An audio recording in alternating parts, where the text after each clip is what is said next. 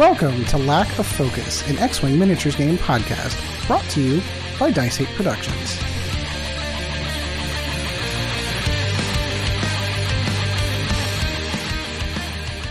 Hello, everybody, and welcome once again to another episode of Lack of Focus, episode 59.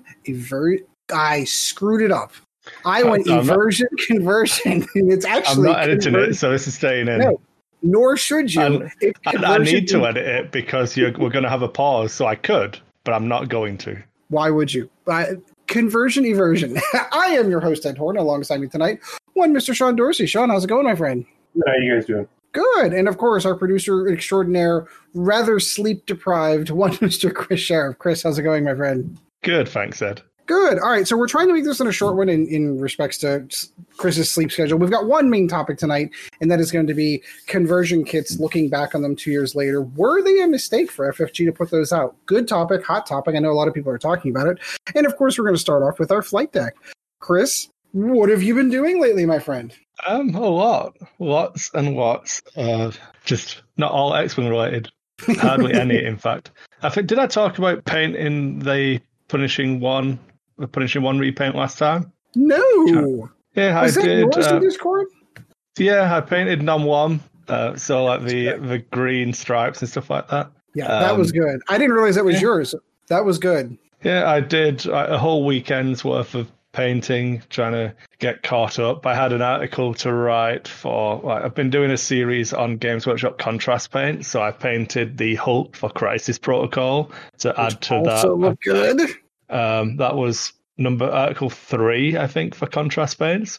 I've been painting the how was it called? Elder Scrolls Call to Arms stuff. I painted some miniatures for that, just so I can keep doing the reviews for stuff of that. I don't know, behind me, obviously podcast format, so screw you listeners. All that scenery on the table. I'm doing a review of this scenery stuff, so writing a review of that for a store as well, and that will probably go up on the Dice 8 site as well. Generic 28mm, or is that for a specific game? Generic 28mm is actually really good. I mean, you should sponsor us and pay me to talk good things about your product, Monster Fight Club scenery. The roll mats are like the neoprene, but they're double-sided, and they do a 28 by 22, which has got the 1-inch grid on it, so it's perfect for D&D mats. Perfect. And then they do a 3 by 3, which has got a grid on it. Are those wet erase or dry erase? Oh no, it's the same as an X-Wing mat. Oh, okay, gotcha. Yeah, so I wouldn't use them for dungeon crawling, but outdoor encounters are perfect. One side's a sandy, barren tundra, the other side's like a grassy forest type thing. So you throw some scatter terrain on it, and then you're good to do your the party went to sleep in a campground with some Vistani and a vampire looking over them. And then what happened? Good for those kind of combat encounters. Those are good encounters. Yeah. Yes, I've been doing all of that.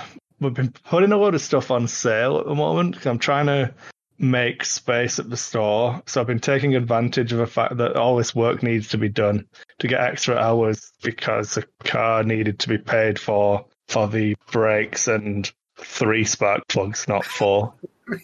But I paid for 4. Yeah. So I've been, I looked at my hours this week and I did 35 hours at work. It's a 40-minute trip there, 40-minute trip back.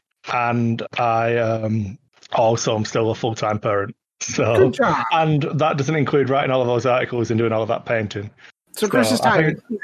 I was chatting in Discord with some of the guys. I'm like, I think I saw Jill for maybe 3 hours this week. Ooh. So it's not ideal, but we're both on board with just get the money in to pay for a car and stuff. So sometimes you got to do what you got to do. We're going to BC on the 2 weeks now. I think we're going on the 5th of September. So we're going to BC to see my mum and stuff. I have 4 days out there. So we need to get the car, pay off that so we can pay for this stupid holiday because we'd saved up money for that and then spent it on the car. Right. Feel Never lucky you're ends. allowed to actually go on a holiday. So BC's actually doing worse than Alberta, but I'm pretty convinced that that's because of like Vancouver rather than the tiny little village that my mum lives in. Yeah, I would agree with that. Yeah. My mum and her husband currently don't have COVID. That means that 100% of the population of the village she lives in doesn't have COVID. As far as you're concerned. So that'll be good. We're actually not staying there, though. We booked an Airbnb like across the street kind of thing. Just we've got 2 dogs. She's got 3 dogs, and they're on like, I don't know how much you know about like the Kootenays in BC, but it's like ramshackle. Like, she lives in a 100-year-old log cabin. Oh, that's cool. It's cool, but it's not exactly like conducive to a family of 7 or a family of 5 with 5 dogs. Yeah, I understand. So we said we will come, but we're not staying with you. We're staying in Airbnb. So that went down about as well as you'd expect, but about as well as a lead balloon. Yeah. I still managed to DM last week, which I haven't edited the video for that yet. It's okay. I'll be doing that tomorrow. I think Evie's in daycare tomorrow, so that should be out before this happens. So in the past, ignore all of that. I edited the video. It's all done. It's fine. Don't worry about it. And it went up in time on perfect. Perfect. Yep. It was like Gandalf. It arrived exactly when it meant to. It was neither early nor late. So yeah, I mean, we DM'd that. I was a little bit. I think I was chatting to Greg about this. So I was a little bit disappointed with how the card reading went. I was really happy with the cards that came up because I didn't rig the deck. I did it in Roll20, and so that was a legit like card reading for how the book presents how it's supposed to be done. And some of it was really cool and like fitted in with stuff that we'd ad-libbed and just kind of worked out really well. Yeah, it felt like you were. So a little bit disappointed with my presentation of it. I think I could have done better, but it's okay. I definitely feel like when I'm doing it, there's a marked difference of my content and module content. And we talked about if you get a chance to listen to the D&D show, he talks about this on the D&D show, but he definitely feels like the content that he makes up is much more well prepared for and enjoys doing more. And then when we get on module, that's the stuff he struggles with. At the moment, I feel like it's kind of, I don't have this problem, obviously, but if you have not driven stick for a long time and you kind of like grinding that shift from one to another just feels a little bit forced at the moment. So that's my goal as a GM, is to try and like just improve that transition from where I've prepared really well and what I'm expecting you to do to what actually happens and then getting back on, Village Simulator has been fun. Yeah. Then I played a game of Arkham Horror, LCG. That was good. I'm playing Preston Fairmont has been really, really good. A nice escape from reality. Like, he's terrible at everything, but he's got a shitload of money. So you just pay to make your problems go away. I'm like, fucking hell. Who knew? I put all this effort into getting good at stuff when really I should have just had money. Yeah. Just like Iron Man, solves all problems. True. Preston Fairmont, right idea. My kind of guy. Yeah. So that's been good fun because whenever I draw one of the bad cards, one of the cards in my deck is, you can handle this. So I'll draw a really shitty card that'll fuck me up, and I'll just look at my 2 friends who I'm playing with like, here you go. You can handle this. Oh, sucks to not be me. Like, what am I paying you for if not to fight all of the monsters for me? Right? Are you doing that on TTS, or what are you doing that on? I was meeting in person. So we've been playing at the store, basically either before my shift or after my shift. We'll try and get a game in. There's no official gaming in the store, but obviously once it's closed, it's a relatively safe space. Right. So, but yeah, we've been around to a house in the past, and again, it's a markedly different animal up here to what you guys are dealing with. Like, there's, I think, 9 or 15 active cases in Calgary. That's something like weird. Yeah, we're about to cross over the 6 million confirmed cases thing, man. Yeah. I'm happy for you. You 6 million people in the whole country. America's number one, man. America is number one. We'll get into my side of that one here shortly, but like what I'm trying to arrange and have been unsuccessful at, but we'll get there.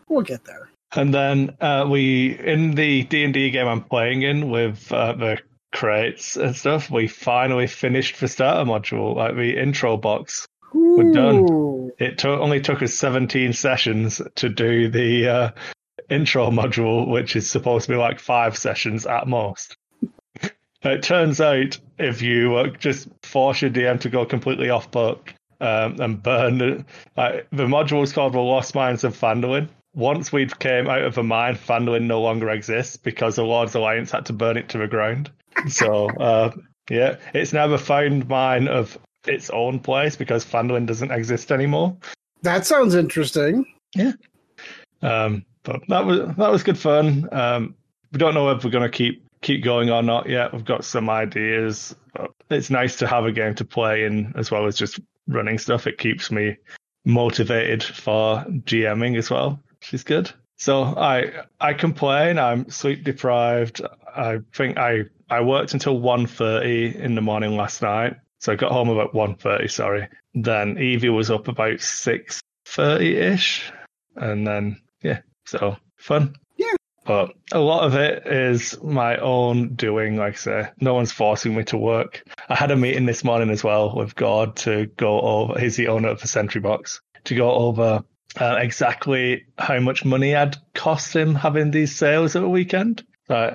I sold our entire Guild Ball product, like 100% of it, but I sold it all at $1 a blister or $5 for a team. And a team now can cost between like $70 and $107 normally. Ooh.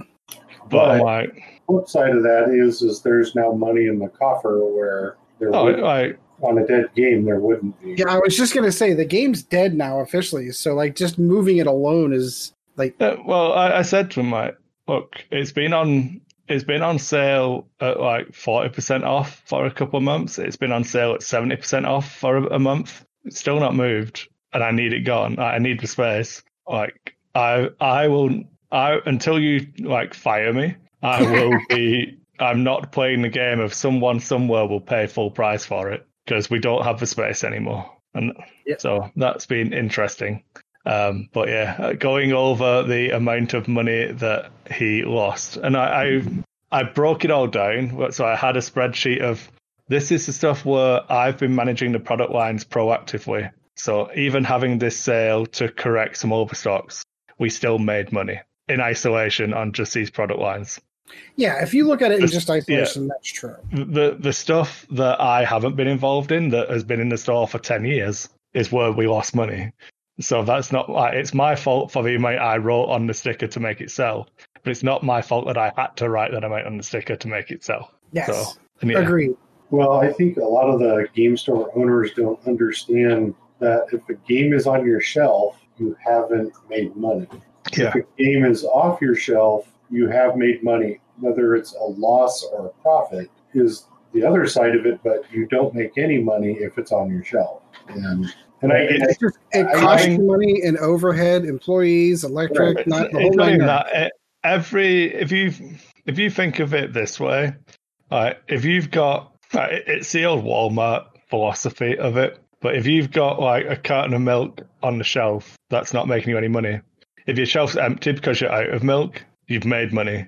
So that's why it's always better to have sold out of everything. Yep. And like you won't find generally in I think this is true. I might be wrong here because I've not worked in America or done shopping too much, but like generally in the big box stores, you don't have 3 different types of cornflakes. You'll have the named brand and their own brand. You won't have the multitude because some of them will sit on the shelf, which is costing you money because you could have put one that will sell in that space. Yep. So ironically, in America, like where I live, you have the three brands. You have the bag brand, so Multi-Meal makes that. You have the store brand, which somebody makes, and then you have the name brand. Yeah. Because the bag brand is what people who can't afford the other two are buying because you're getting 10 times as much for roughly the same price. You know, the quality may not, and I actually buy it when I buy cereal. I buy that stuff a lot just because I can get more out of it. You know, I'm not in it for the total flip. It's the same crap, you know. Yeah. Somebody is making the same thing. But it's that kind of concept, though. If something's taking up space on the shelf and isn't Indian, it's not turning over where you're having to reorder it every week. It's costing you money by just existing. Yeah. So because you could put, it's the potential to sell something else in that location that would sell better. So I used to work for Frito-Lay. I used to sell potato chips on an up and down the street C-Star route. I did. I did not know that. 1997 to 2000. Then I went into their warehouse on the logistics side in 2000 for 2 years before I became a teacher for 2.5 years. So the irony of it is that the way the Frito-Lay concept is that you have to have the product in the store to sell it. Okay.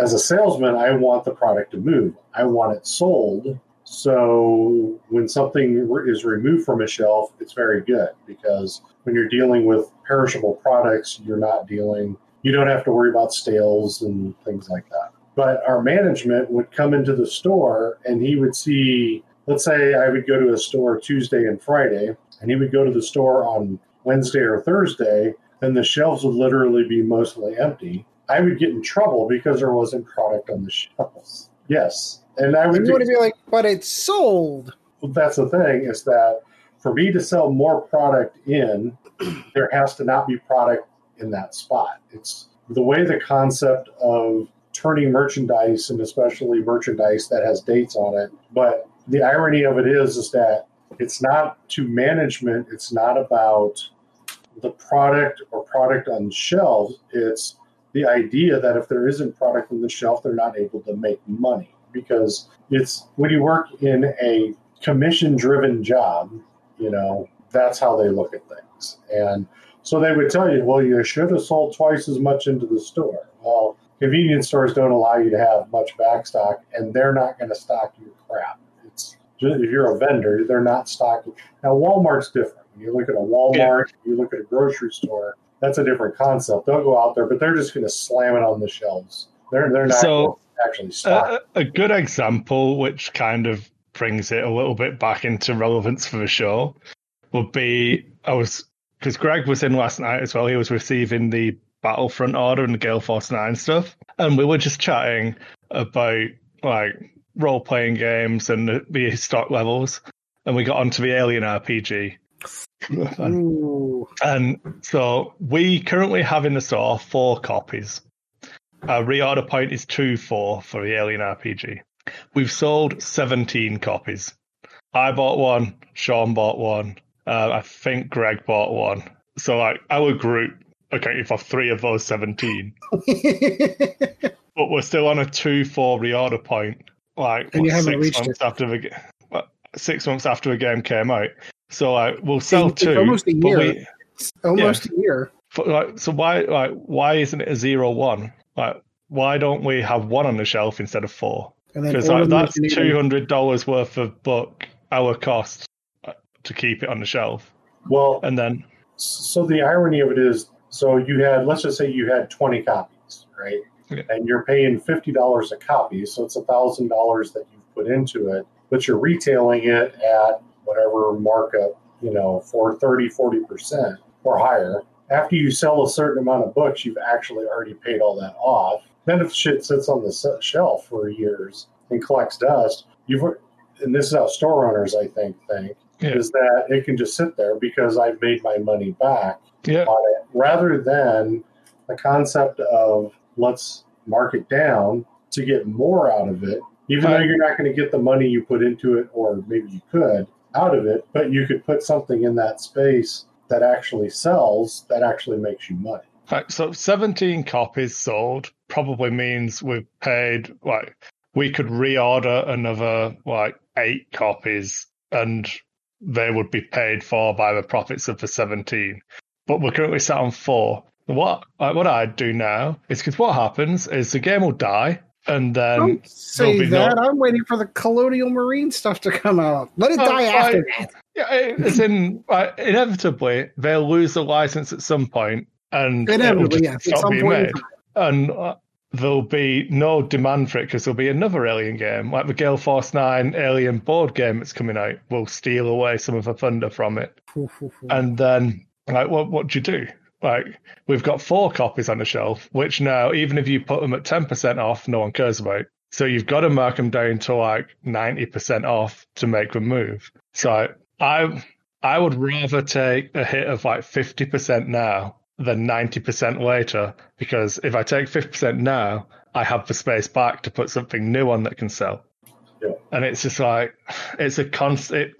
It isn't, because in the nicest possible way, God lets me do whatever the fuck I want, and like, he'll be unhappy about. So one of the things I did, this is going to be terrible because all the locals listen to this as well, but I removed some Games Workshop product from the system, added it to the because we did it as a table sale where I just filled up tables on the floor with stuff for people to rummage through and buy. But I put like Games Workshop product in there. So I was selling start collecting boxes for 25 Canadian dollars, which is like $15 US for start collecting box. Whoa! Which 100% cost money. That would sell at full retail. I didn't need to move, but I did it so that when I take a picture, there's a start collecting box in there. When someone comes down, they can say, I paid $25 for start collecting box from Sentry Box. So the next time I do a table sale, somebody will come in. We're going to be like, so we let 15 customers on the floor at a time, and we have a lineup around the mezzanine with social distance spacing, and we were lined up until 3:00 in the afternoon.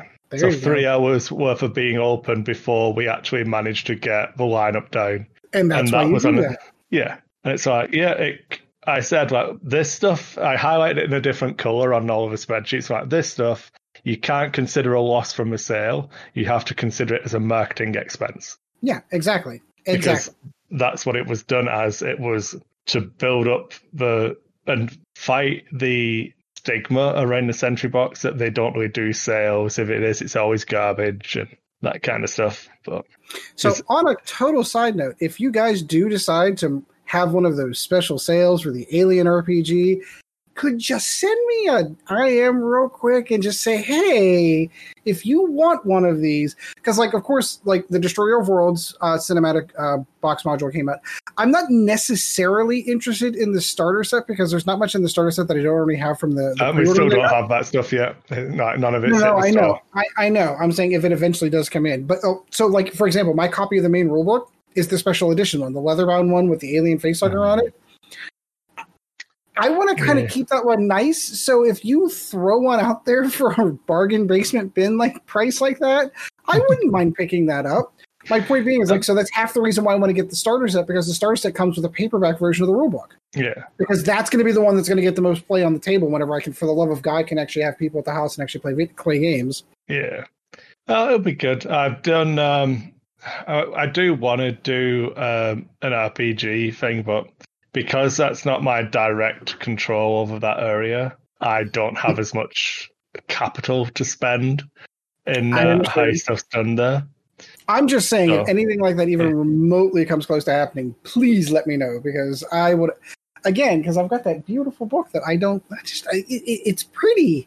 It's like that's why my Indominus rulebook is sitting right there, and I have a real copy of the regular one because I don't want to use that one. It's pretty. I want one that's going to go on the table and get the hell beat out of it. I managed to trade for a copy of a rulebook and the Space Marine characters, and I bought a 10-man intercessor squad, just a normal bolt rifle one. So I may just do a Ultramarines paint, I'll say a force, not an army, because I don't have any intentions to play yet. But I kind of want to just paint some Ultramarines I'm already got my paint scheme picked out for my I swear to God, call never use traitor gene seed like the Emperor's Children purple intercessors. Why whatever do you mean? He promised Bobby G that he would not use traitor gene seed. I don't know what you're talking about.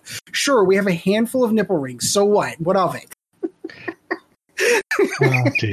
Hey, if I'm going to dive into the how do you even know they have nipples? That's a great question, because I just actually sat down and started I've been re-upping my 40K fluff recently, and I went through all the organs and all the surgeries that they go through to turn a normal. This is human. The content everyone tunes in for. Do Space Marines have nipples? I think they still do.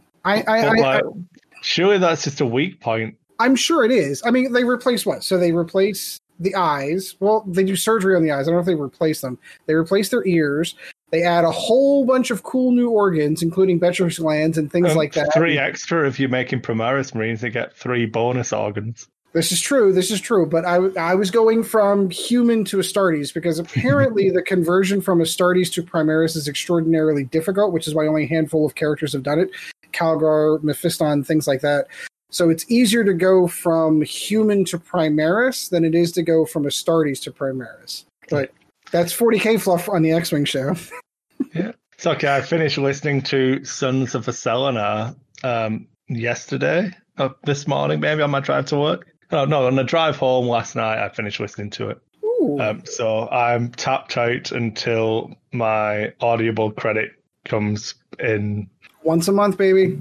Yeah, I was back and forth because Sons of Acellunar is the next book in the series for me. But it was only a 4.5-hour audiobook compared to the one after that, which is a 16-hour one. That's why. And you're like, if I'm burning my free credit this month, I'm burning. So my problem is I'm burning through all of it kills me too, because I physically have them, the Titan books for the Alien series. We're kind of double back to the Alien stuff. Titan got the license for that, and all the stuff that they're writing is considered to be canon.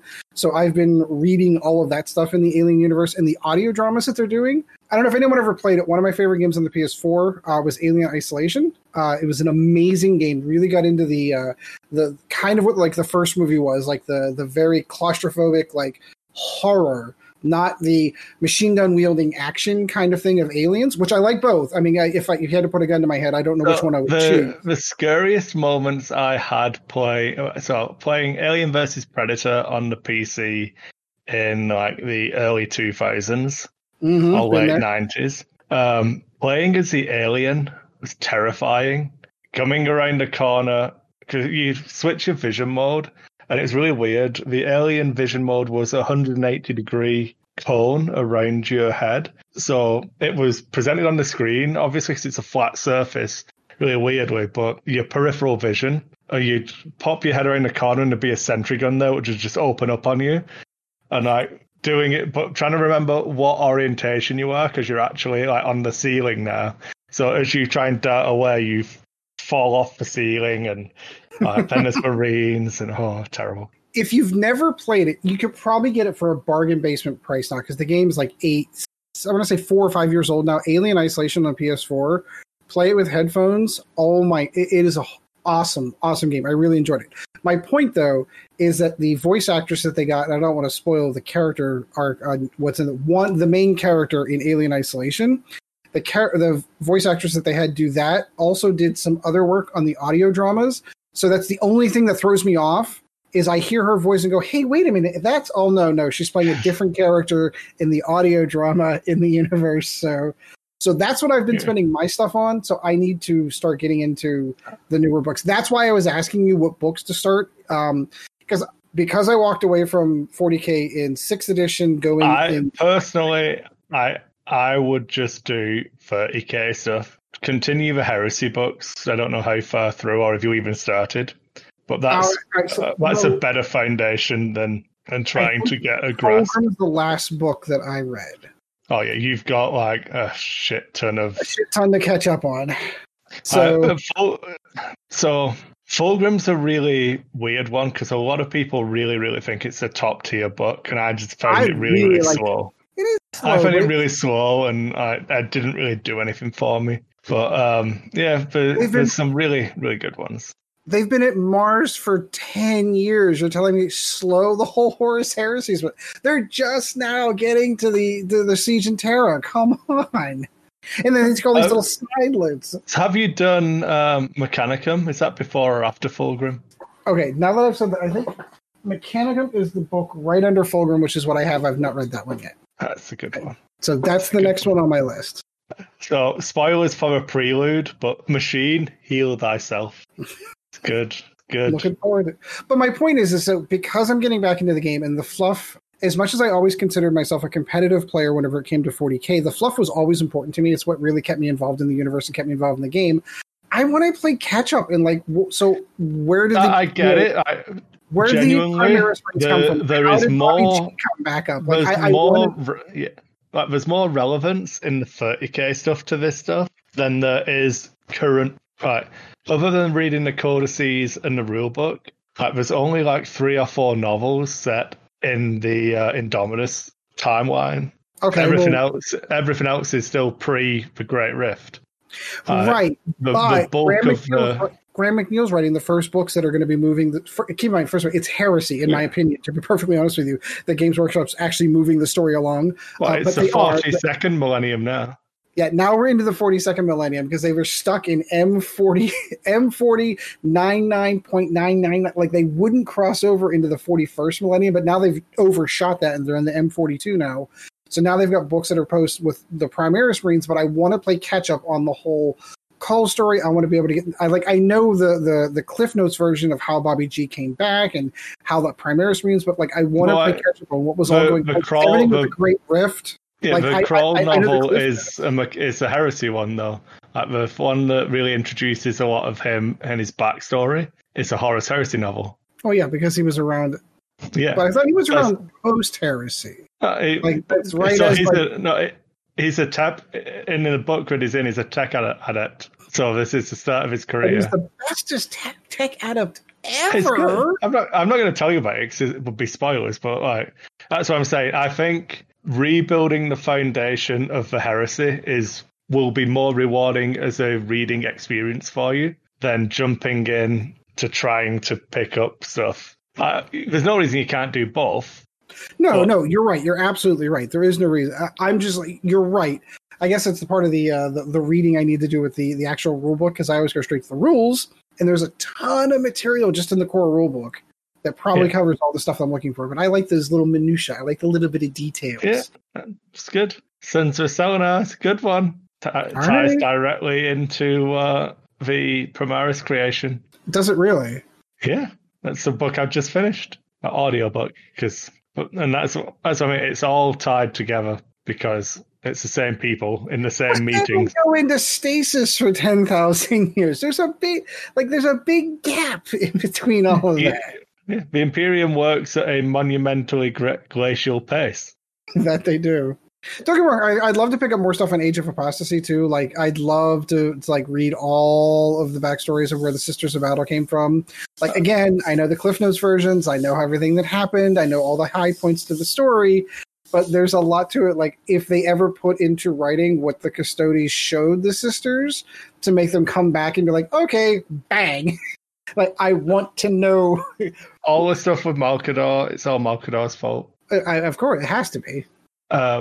He's the only human to be able to keep to sit on the Iron Throne, be able to keep, or the Golden Throne to keep it up. Iron Throne, how do you like that? What else? So I'm actually reading this for maybe 10 minutes before I go to bed every night. I'm getting caught up on the Night Lords trilogy, which is 20 years old now. Aaron Dembski Bowden's first stuff. Not necessarily old as in the time frame, because those were considered quote unquote more modern times in 40K in the timeline. That's why if you ever try to pick up a 40K novel and try to get what's the most current, they're not in order. There's literally a span of 10,000 years from Horus Rising to whatever the Indominus to whatever the next book that they're coming out with. There's 10,000 years of history in between all that, so it's really difficult to go chronologically. Good luck, because there's so much stuff that goes into all of that. It's pretty interesting. I'm enjoying that as well. Stuff that I didn't consider how the universe would function is revealed in it. So it's pretty cool. So the Night Lords in it are talking about how they've been fighting the Great War for like 200 years, but it's been like they're in the modern time, so it's been 10,000 years. But as they're doing warp travel and just losing time and stuff like that, They just don't know. Yeah, like they know. Like when they come out, it's the old time travel conundrum of like the first thing you ask anyone, what date is it? But it's that kind of thing. Well, that's why they give some of the weird conspiracy theories on like how Marines could have traveled through the warp and gone back to the Horus Heresy while it was happening and not realize what was going on. Like, there's all kinds of cool stuff that happens with warp travel. And I'm sure you tuned into the X-Wing podcast for that one. That's good. That's my flight deck anyway. So one flight deck down. I mean, let's be honest. If people listen to Nova Squadron Radio, that's like one of Bob's battle reports. Yeah, time. Like, we'd still have 3 more battle reports to go before we got to second person's flight deck. Yeah, so you guys should count yourselves fucking lucky that we covered like 17 irrelevant topics rather than just one battle report. Exactly. Well, that's why it's lack of focus. We're not focused on anything.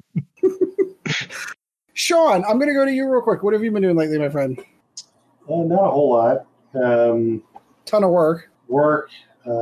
Sort of injured my back, not this last weekend, but the weekend before. So that's been a little rough. Other than that, it's mostly online gaming, playing some Twilight Struggle and Civ 6. And then, of course, the all-time consuming eater of time is Animal Crossing. So I'm on my 4th iteration of the island. So I've restarted 3 times. I literally restarted today while I was waiting for this. But I kind of cheated in that where I just took a bunch of crap, took to my son's island, dropped it there, which once I can fly out, I'll pick it all up. So I have stuff to speed the game up a little bit since this is iteration 4. And all of it was for one villager.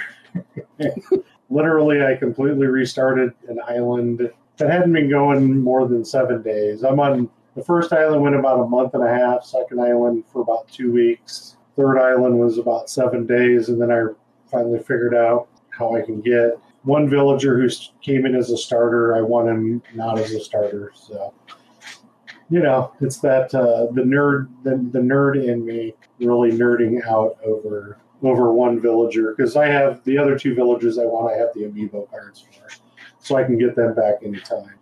That's cool. I've been myself fighting, like, we have one. It's sitting right there, and I never touch it because the kids are always either on that or the PlayStation. I've been fighting the urge to get a Slim, but because of COVID-19 and prices online, they're hard to find, and when they are, they're jacked up out of all the hell. I'm finding the same problem with GW models because I want to go out and buy stuff, and I can't. I got 2 Battle Sister squads. Ooh, perfect. I got to talk to you about probably off show on how I'm paying for that, because am I paying you or am I buying from the store? We'll get to that because I don't know how that works. Yeah, well, it'll be once it's done. But I can keep you up to date on how much the current total is, so you can keep putting stuff away. But yeah, we'll sort that out. Yeah, we got to suss that out. Cool, because I'm looking forward to that. I'll get to that in my flight deck here in a second. But I got some extra fundage. Sean, anything else? Not really. Just trying to make it day to day. That's kind of where I'm at right now. So I am going to. So when I was at Nova in whatever year it was, 2017? 17 or 18, yeah. When I ran U.S. Nationals there, I bought an alpha table. I don't know if you know what those are, but they're a nice table, but they came out with a second alpha, which is sturdier. So what I'm going to do is I'm going to pull the legs off the alpha table and build my own legs for it so it's sturdy. I have a futon in my living room that I'm going to either cut up and throw out in the trash over time, or next month I'm getting a dumpster to throw more shit away. But once that's out of there, I'm going to set up the alpha table permanently, and then my son and I can play games like X-Wing, Armada, the bigger tabletop games that I don't have space for on my 5-foot round table. It just doesn't work, well enough there. And then, because I'm a single guy, it's like I don't have to worry about putting it away. So leave it set up. it'll be a perch for my cats probably in the interim. So, but that's kind of my next foray into this is I'm going to pull the legs off, buy a piece of plywood, fit the plywood underneath it, and then use sawhorses as the stabilizers for the legs. And then basically I have a 6 foot by 4 foot gaming table that's built real well. So I'm looking forward to that. That'll be probably in the next couple months that I'll do that. And then, we'll get back into that type of gaming because I'm going to build it lower. What people don't understand is that most gaming tables are a little too high for me. So I want to build it where I can either block it up and make it higher. So if I play standing up, it actually sits higher so I don't have to bend over. Or build it so you remove blocking so it can be lower and I can play while sitting down. Yep. I played somebody at Worlds at SAT because he had similar back issues. Right. So I can't do that in between table height or table size just because I can't bend over. And if I do, it's, I'm going to pay for it for weeks and weeks and weeks. So I'm looking forward to that. I'm building a shop down in my basement, a wood shop down in my basement. So I have all the tools to do it. It's literally easy to do. It's just bringing everything in and, getting the material and stuff. So that's kind of my next big adventure in gaming because once I get that done, guess what I'll be playing? X-Wing, Armada, games like that, even some Legion. I'll have to relearn that and probably looking to getting some and probably that Crisis Protocol. I want to get playing that too. Yeah. You got a core set, didn't you? I have a core set and the Hulk and I think a couple other expansions. But that'll be the other game that my son and I will get into and stuff. And probably when I get to that point, I'll probably start trying my hand at crappily painting things and contrast paints, man. It's the way forward. Well, I mean, it's learning. Washed, finished. Yeah, I mean, I'll set up my airbrush system here in my office because I have a whole system for it where I can blow straight out my window. I built an exhaust system in it and everything. So I'll be able to do it out a window, or I have a secondary containment where I have a hose that runs into an air purifier. So I can run it in the house, full time basically. So I'm looking forward to that. It's just with me, everything's really slow. So, I can't do everything I want to do every time I want to do it. So, but I'm looking forward to that because I'm really looking forward to getting X-Wing back on the table and getting, some of the new conversion kits. All right, so we're getting into my flight deck. What have I been doing recently? So I've obviously not done much X-Wing. There's not really much to do. We were going to potentially play a game tonight, but that kind of petered out. We'll figure that one out later. I have been doing a boatload of stuff in preparation for 40K. So went to Home Depot. Very similar. It was kind of interesting to hear Sean talk about his table story because I need a table to play 40K at home because I'm not able to find a place to play locally. So our local stores... I called the only local place that I have here locally that has tables, and I asked them if it would be possible to reserve a table at a time so that there was no one else in the store. And they're like, no, we really can't do that. The store's kind of open for everyone. I'm like, well, COVID-19, I was trying to keep things, as separate as possible. And they're like, yeah, no, we can't do that. We're not going to be able to accommodate you on that one. Because I've been trying to get together with Chad and play a game with him of anything. And that was the only thing I can think of because we don't want to have anyone at the house. Chad's current workplace is a little bit too exposed to the public for me to be able to invite anyone in. So that kind of petered out. And I'm like, all right, well, I want to play games. Don't have anything here. So I went out to Lowe's and got myself a 4x8 sheet of MDF board. And 40K changed all their sizes. So they are now at 44x60. Which is basically almost 5 foot by 4 foot. They shaved a foot off they lopped a foot off the end of the table. So I cut 3 22x60 sheets so that I can go boom, boom, boom, and put them on the dining room table. And then boom, instant game table. And then I ordered one of those mats from Frontline Gaming, the little cool neoprene ones, printed one. That's why whenever you said those, I'm like, ooh, I'd like to kind of see those because I mean, as much as I like recently... They do a 6x4 one that's double-sided as well, but they don't do... Not many people are doing the new sizes for 40K yet, but Frontline are doing them, so... not that I'm knocking or throwing shots of shade in any way, shape, or form, but it kind of helps when you're a playtester and you know that shit's coming. And you're like, oh, look, magically our web store opens up and look at that. We've got all those. There's a little bit of like, I don't want to say insider trading and knowledge because they couldn't help it. They were helping them. And I appreciate what they're doing because they basically help write the GT package for the missions. They're really good tournament level players, so they really focused on the game and help balancing it. So it's kind of like a give and take on that one to be able to be like, yeah, we also know that the game is going to 44 by 60, and then here are these maps that we're doing. Cool. They're the first to market, and they do a lot of good quality work. I do like the mats that they've done before, so I ordered myself a $70 mat from them, and so that's on its way, hopefully soon.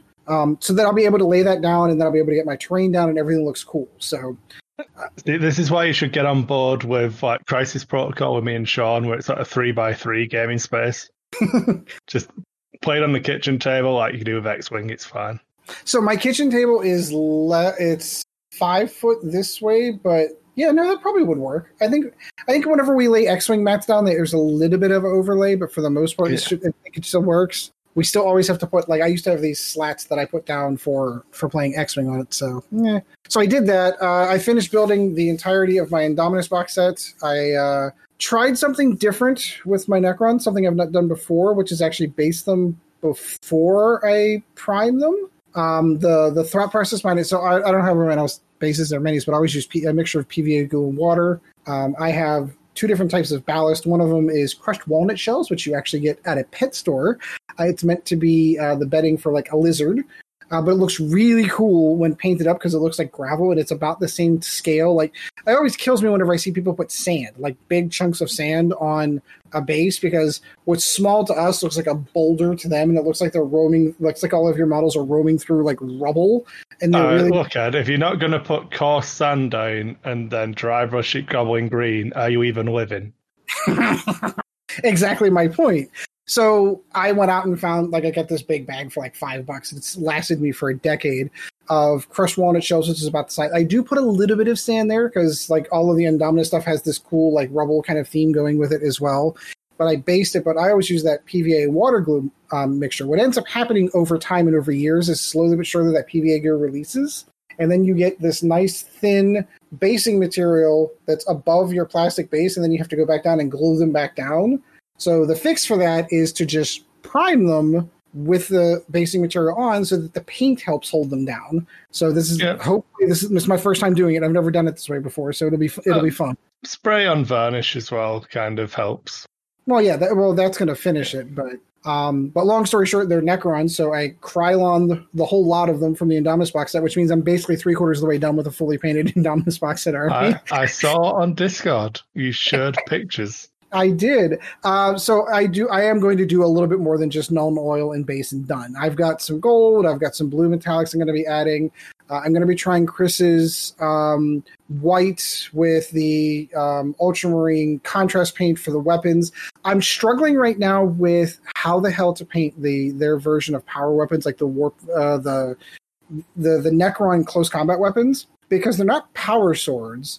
And I see all these cool, like, if you look at the box art for those things, you can see this cool thing where they're fading in and out of different shades of color. I'm like, oh, neat, how do they do that? And there is, who does it? I think it's Vallejo. There's a company that does a phase shift paint. All right, now you've got me. I will message my friend and ask him who it is, and I'll get, before we finish the show, hopefully I'll have a link for you. Okay, because now I'm super, because I found a video of a guy, and it was like at 1 a.m. on a Saturday, and then I fell asleep and couldn't find the video again for whatever reason.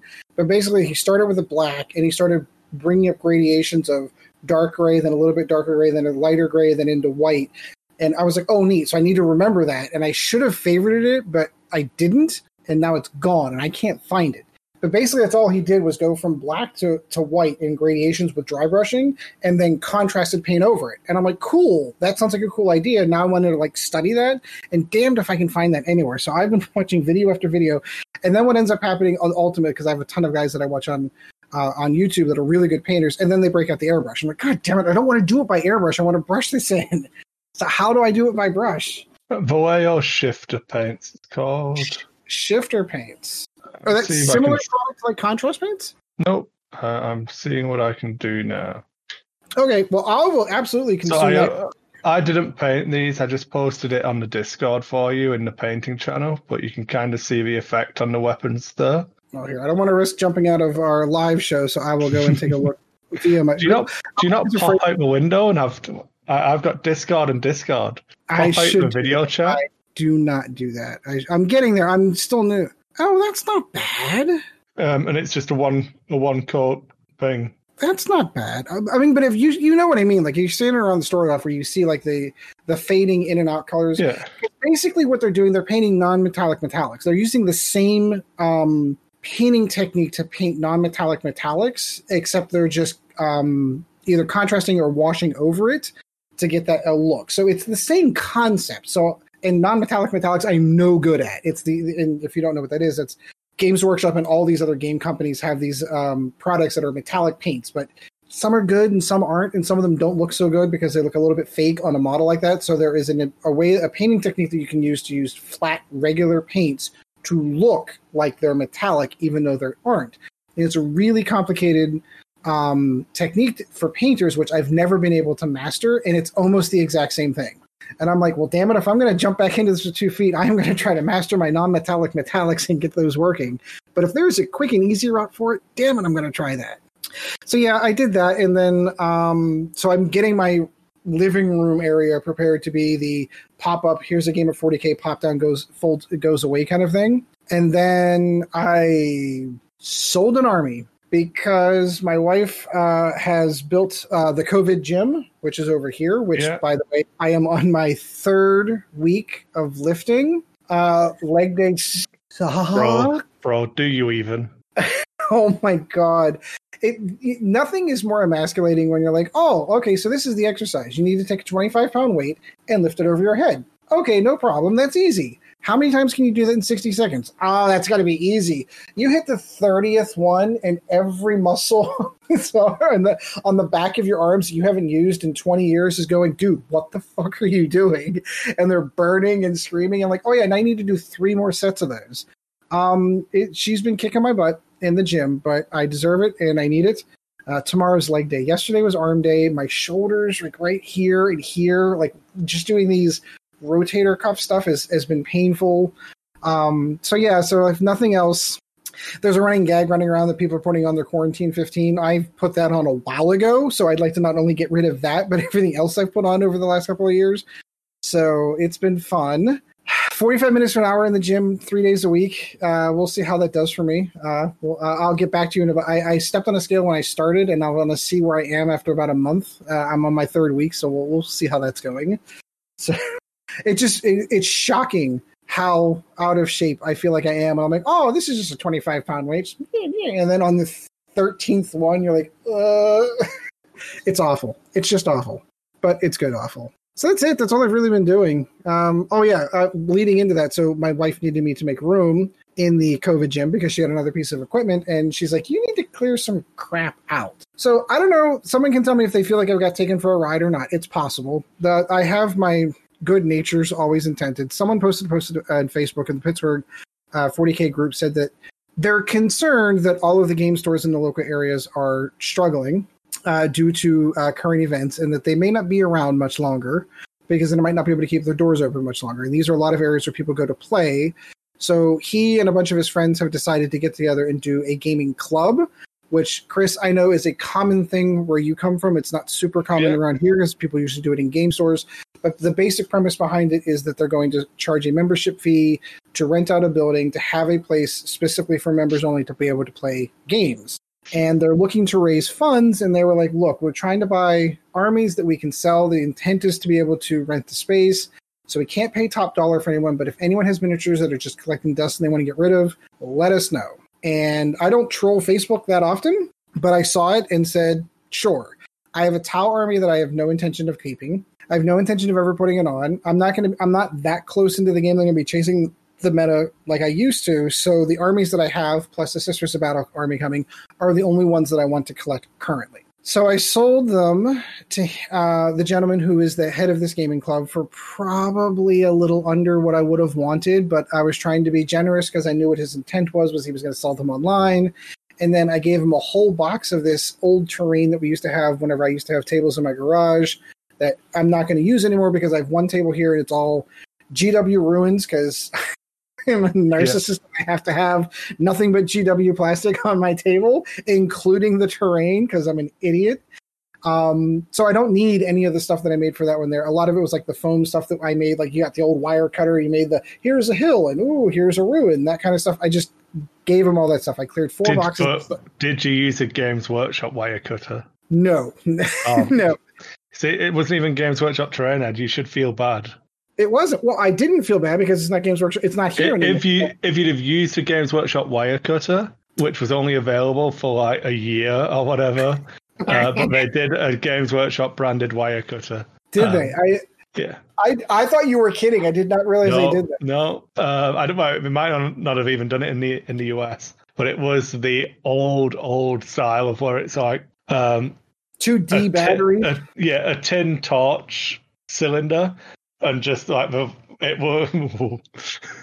And it was like $40 because it had Games Workshop's name on it. They put an Aquila on it, so it has to be worth $40. It was the old. This is how old it was. It was the old blue background with a red and yellow Games Workshop logo. Ooh. So you're talking mid to late 90s.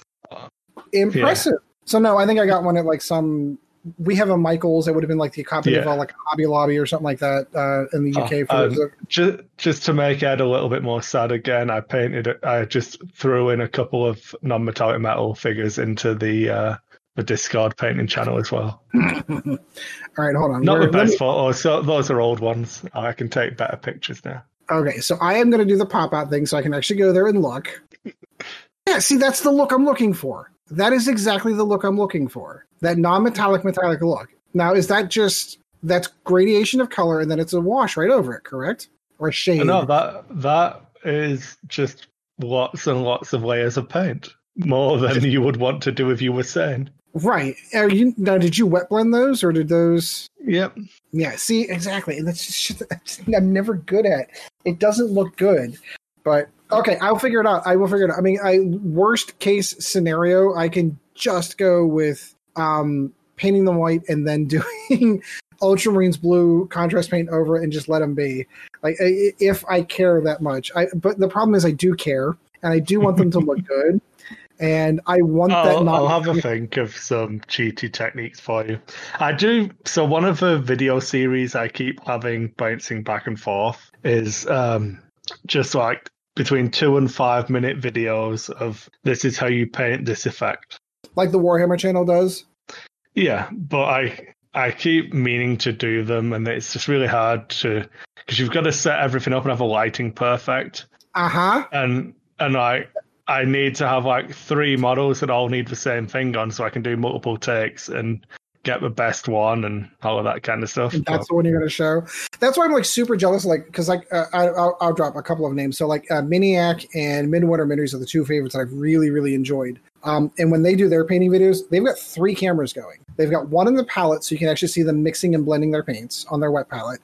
They've got one on their face, and then they've got one right over the miniature that's absolutely perfectly lighted so that you can see every detail on the model and every stroke of the paint that they do. And I look at that and go, I can do that. I know I can do that. So it's just a question of finding the right technique for me to work. I'm just going to have to do some test models. I'm going to start with a couple of the Scorpic destroyers and start there and see what I can do. Because, I mean, they're going to be rank and file, so to speak.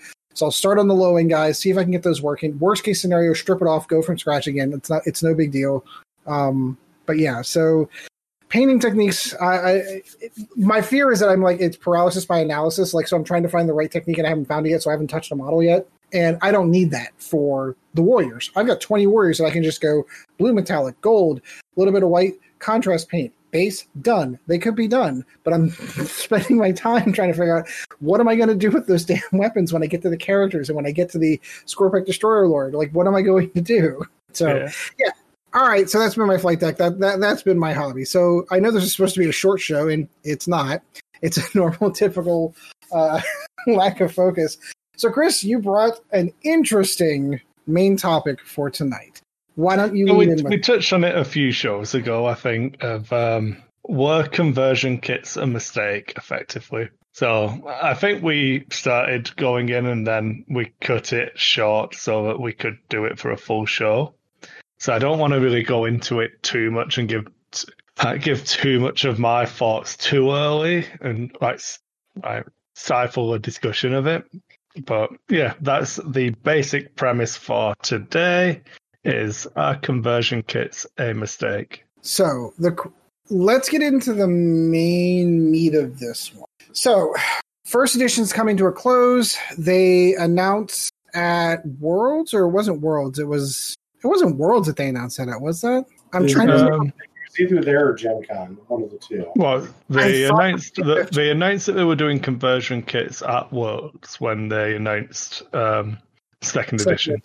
Yeah. The main premise behind it, of course, is you had a whole bunch of people who were playing X-Wing back in the day, first edition. We all had ships. And I remember when they announced that second edition was coming out, people were freaking out because, well, I've got all this first edition stuff. I mean, people even did videos online after the conversion kits were announced of them. Here's all my first edition stuff. I don't need it anymore. I'm going to burn all of it because, it's useless garbage now. Admittedly, I may have gotten rid of my stuff too. Not all of it. I kept a lot of my good alternate art cards, which are going to be super hard to find now. The question becomes did FFG make a mistake by doing that? The premise at the time was that you were going to maintain and appease your existing players by saying, oh, no, you don't have to go buy anything new. Buy a conversion kit for your faction. Everything moves over into second edition. Done. I've always made the argument that financially that was not the right choice for FFG because it's funny that people think of a conversion kit as a cash grab. Then I would absolutely not. I would put money on FFG losing money. Not even on you having to buy, not even the fact you have to buy new ships if they don't do them. I would just flat up say that they just lose money on conversion kits. They'd have to. It's a hell of a lot of cardboard. I don't think they lose money because they're doing such a mass production on things like that. You're looking at, No, I don't think that's what he means when he means lose money, though. I don't think he means I get what you're talking about, but when you're looking at all of this, you're looking at, margin percentage. It comes down to your rate of return. What's your return on investment when you do this? Well, number one, I think this is why you can argue that conversion kits were good is because it kept a player base. But did it? No, I think it did. I mean, there were still a lot of people playing X-Wing in second edition at the beginning of second edition, which is what the conversion kits did, is it allowed them to keep that player base. So when they did wave 1, wave 2, those things, you're hoping those players are still sticking around to buy those ships to make money on. And keep in mind, the analogy that everyone was pointing out at the time was whenever they went from the, what am I thinking? Song of Ice and Fire, the Game of Thrones LCG. They had the Game of Thrones LCG that went from first edition, and when they went from first edition to second edition, they basically said everything in first edition doesn't count. That game is over. Here's second edition, starting with this box set. And there were plenty of people that bitched and moaned. Well, what about all this stuff that I paid for? It doesn't count anymore because that's not the current game. And I think that scared FFG to the point where, like, okay, well, we need to placate to the players that are existing, which in my opinion was the mistake. This leads to so many mistakes, in my opinion. I think I have a better take for you. Sure. Which is slightly more apt to what we're talking about. I think anyone who is familiar with Mansions of Madness, the transition from first edition to second edition of Mansions of Madness, they did 2 boxes. One for people who'd bought the first edition and one for people who'd bought the expansions for the first edition. And it introduced a load of the cardboard tiles and everything. But it was a limited run print that was just like, yeah, you can use your stuff. And then none of that stuff was ever planned to be released for Mansions second edition. So the only way to own it was to either have bought the first edition stuff or to buy these conversion packs for whatever the print run was. And Because they're still printing conversion kits now, aren't they? I don't know that they're still printing them. I know that there's a lot of stock floating around, but That's an interesting analogy. I would argue that, well, the first point that Sean brought up of retaining players, I think in the short term is 100% correct. More people left at second edition was announced because no one likes change. A portion of those people stayed because they had conversion kits, but I would argue that the majority of those people have, maybe majority is wrong because that's not factually accurate, but I would say a proportion of those people have still just left anyway. Like, realistically, if you compare us as a group to how much we used to play and how involved we used to be, we all bought conversion kits, but how many X-Wings have we bought between us? I mean, I'm probably the abnormality here in that I sold all of my old X-Wings and bought new ones. So I own...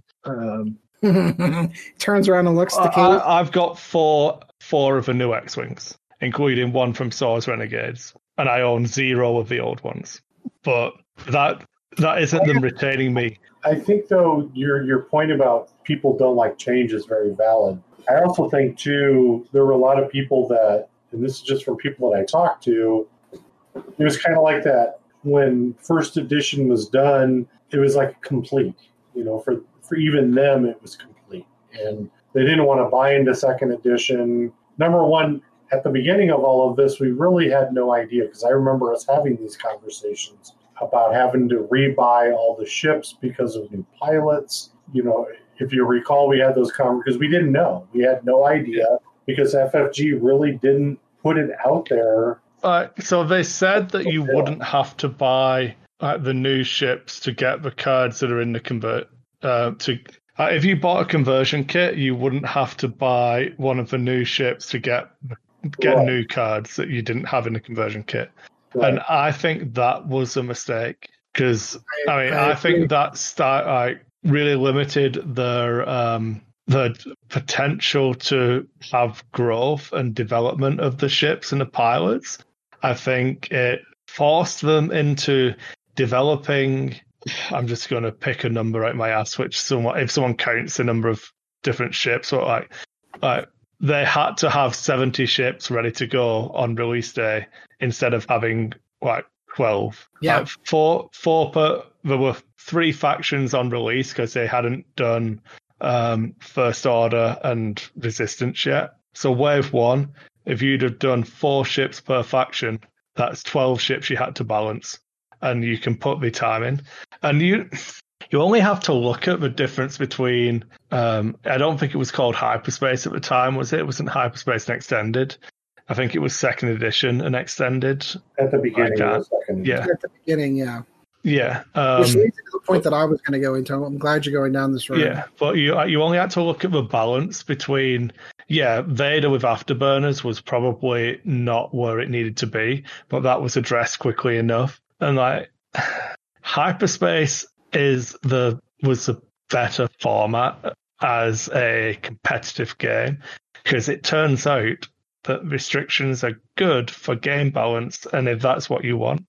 But we'll loop back around to this, but listening to people tell you what they want is never the correct solution.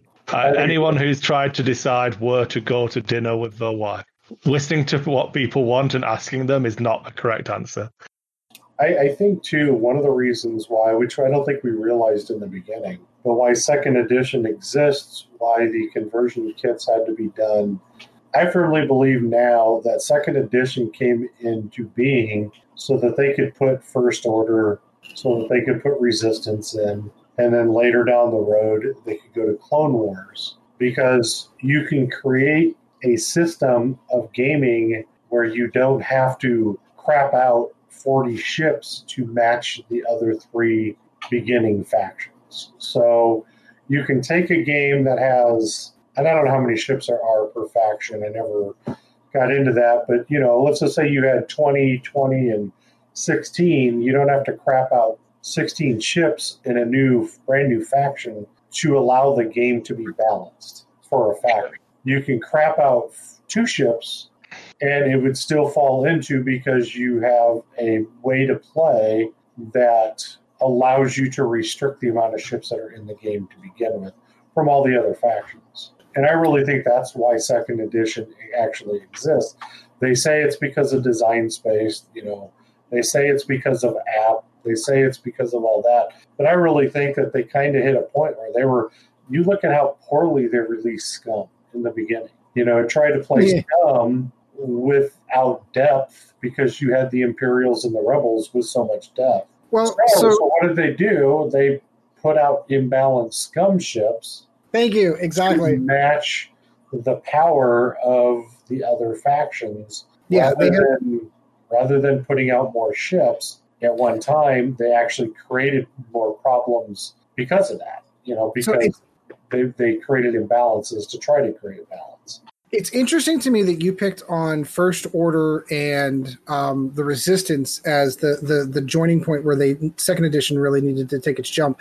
I was going to make the argument that whenever they introduced Scum into the game is when they made that jump because of that reason. Because whenever they introduced the Scum faction in first edition, they had to push the power level of two particular ships, specifically the IG-88s, back whenever those came out, to be able to match up with and catch up to the other ships, and they never recovered from that.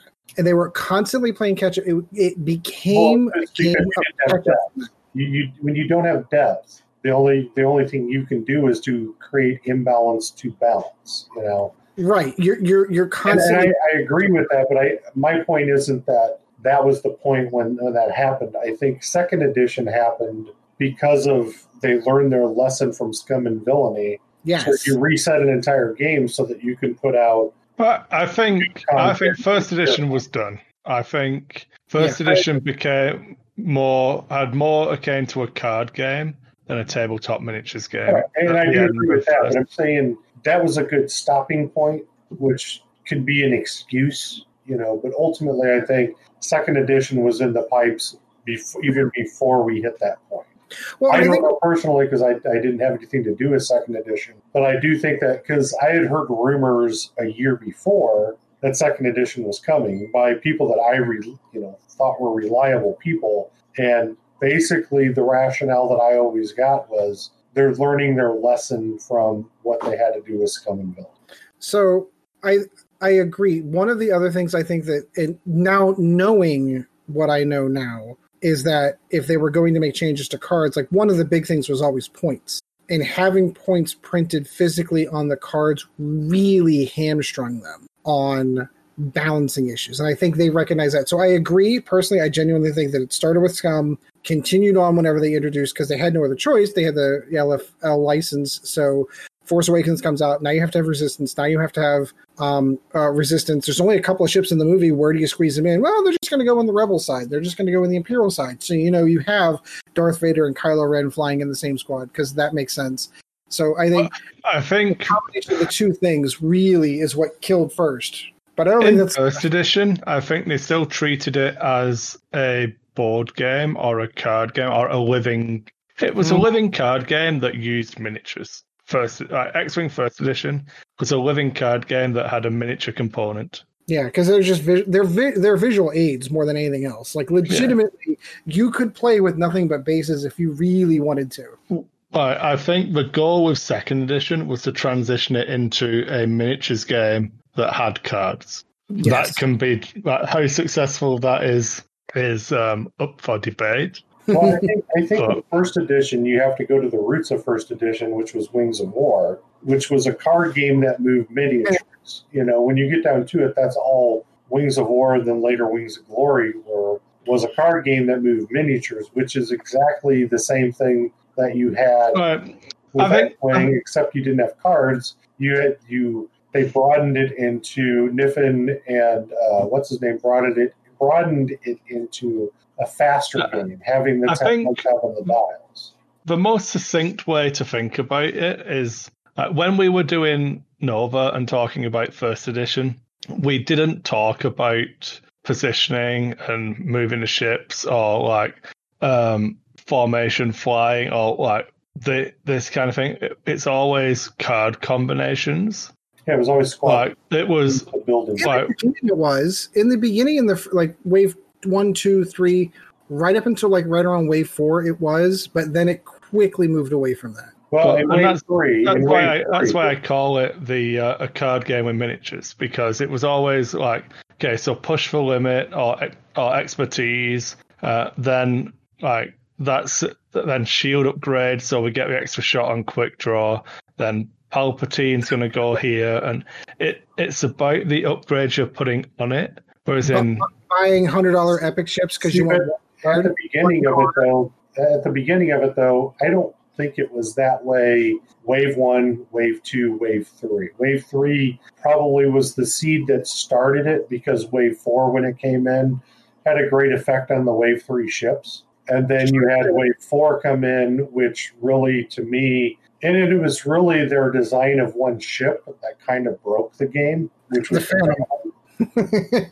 and you could start seeing it. You could start seeing that whole arc change. And then wave 5. So, was there anything wrong with the Phantom, or is it the card? Is it advanced cloaking device? I think it was the card itself and the way that the pilots interacted with it, because you didn't have pilots really before that. Push the limit was the biggest thing before that. And then you had the boost action, which was added wave 3. But wave 4, when you had a ship that literally could start in one spot and could end up in a completely different spot, pointing back at somebody at a high enough pilot skill to where there's nothing you can do about it. You know, Echo at PS7, baby. Ooh. Yeah, and it was proven. I mean, and that's it. This is talking about the combination of Whisper, Veteran Instincts, and Advanced Cloaking Device, and that's what I mean.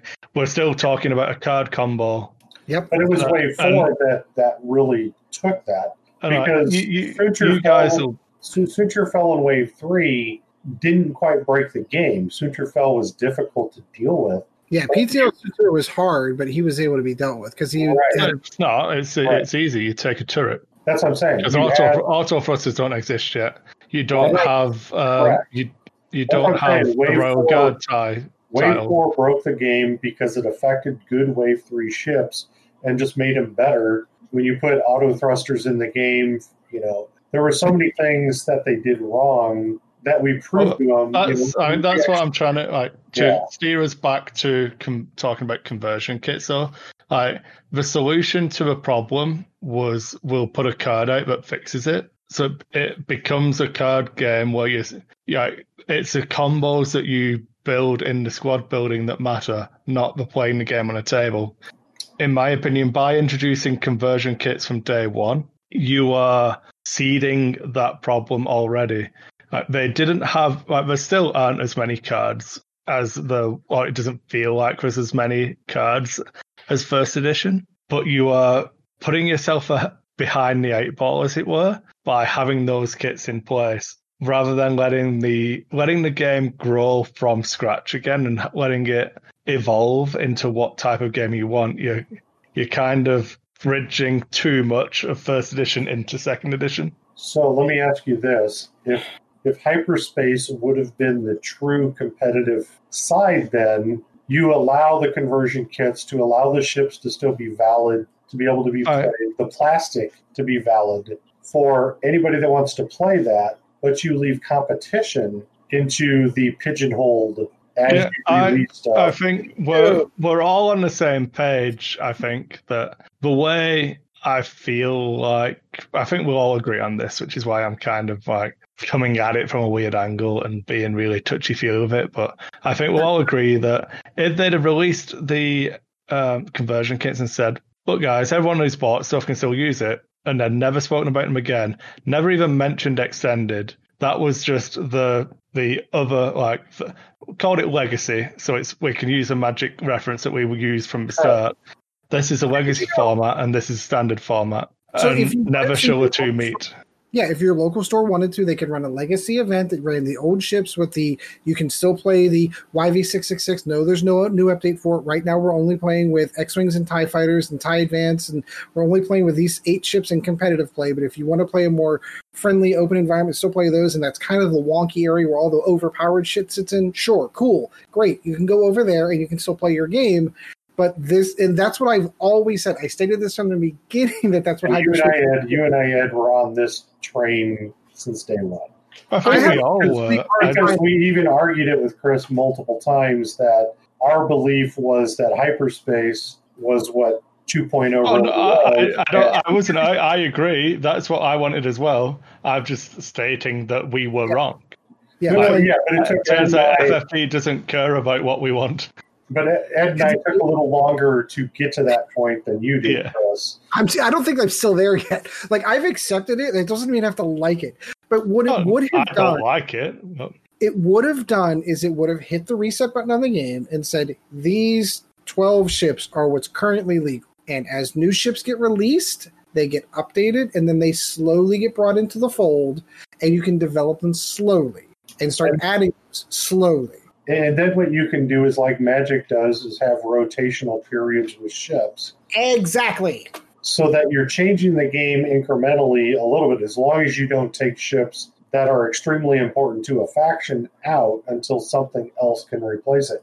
What happens, though, Ed, I think with the concept that we're talking about here is we get into 1.0 again in 2.0 at wave 8, 9, 10 because of the power creep is going to be there because you're adding more ships. I don't know that I necessarily agree with that, and here's why. Because second edition introduced repointing of upgrades and ships. So you could rotate an X-Wing out at 25 points, and 3 waves later, rotate it back in at 28. Meaning the ship itself is still functional.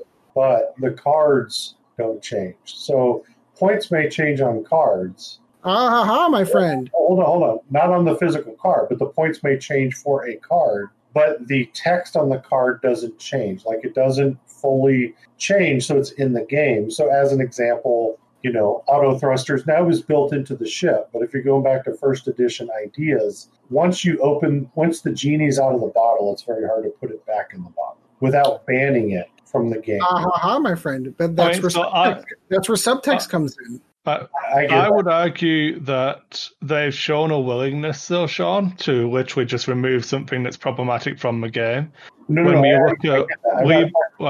That's not my point here. I really want to get my point out here, though, is that we're talking about from the beginning that potential was there. I think that the development shifted a little bit as time went on when they did the first points update.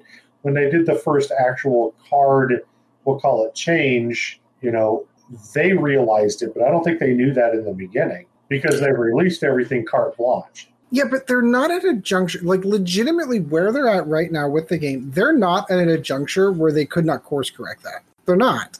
They're at a point that if they wanted to, they could take hyperspace and say, this is tournament legal. This is tournament legal. And they could play it. They have said that just because, so obviously Worlds isn't happening this year.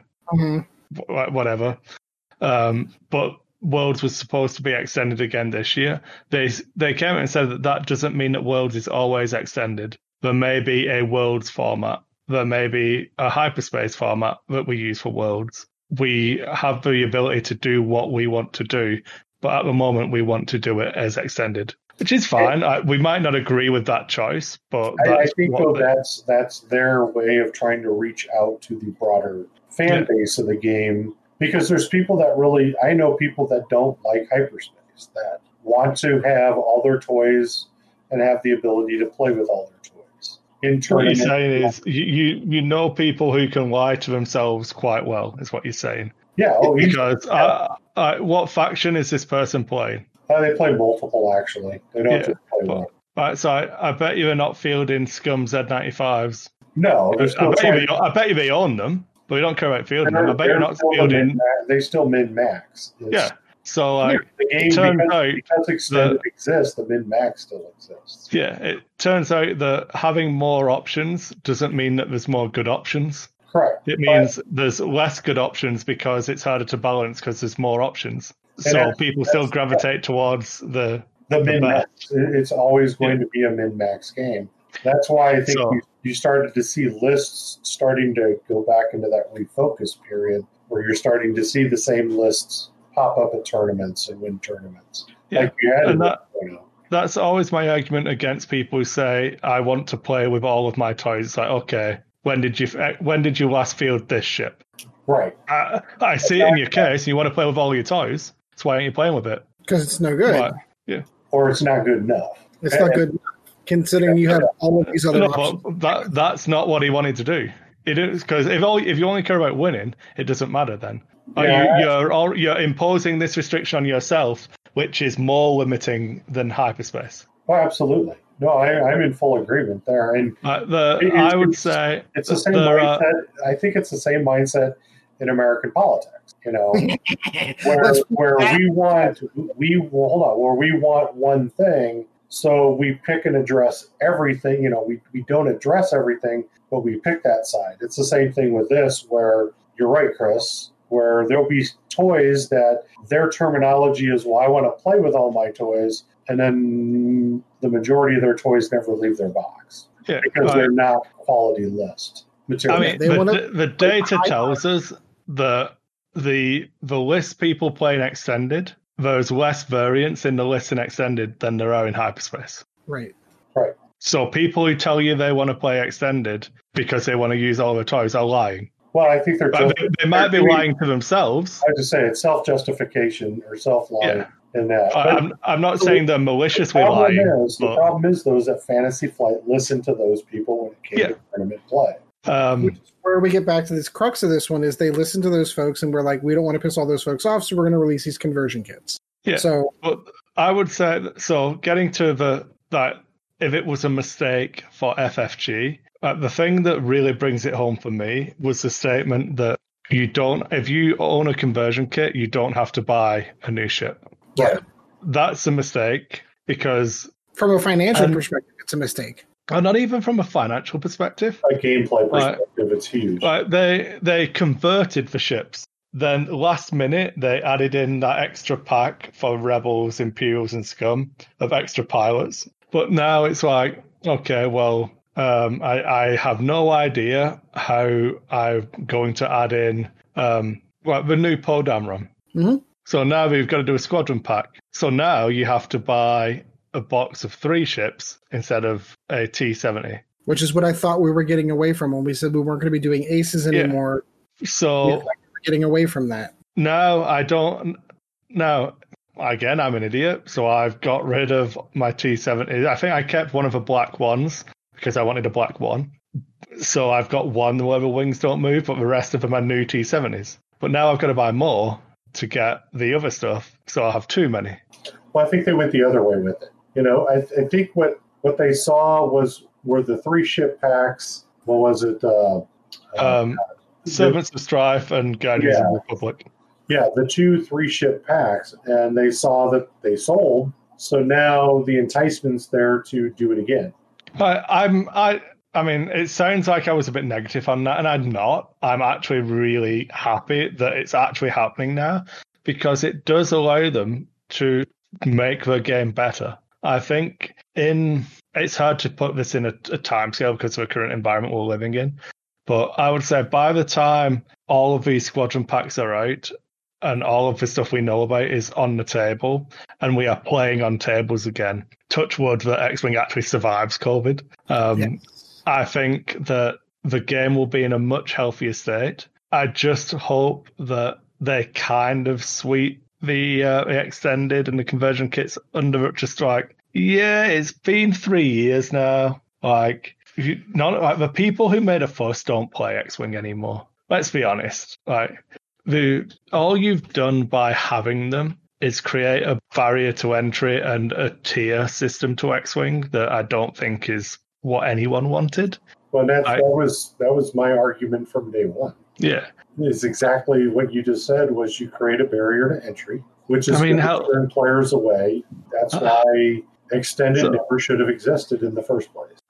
So I don't know how much of this is talking out of school or not, so I don't think I'll get in trouble for saying any of this. But the way I managed to sell, for the store to be able to get a TIE Reaper to sell to someone in Calgary who would like a TIE Reaper, I had to go to get my playtester credits, spend them on the Asmodee US web store to order TIE Reapers from America, pay the import fee, then return them to the store as if I'd bought them from the store. So that's the only way a Canadian shop is getting product. It was me using my playtester. Obviously, I could have paid cash, but it's not good for me then. And then there's no margin at all. You're literally selling them at a loss. Right. So I sacrificed my playtester credits so that I could get TIE Reapers so that people in Calgary wanting to play TIE Reapers could buy one,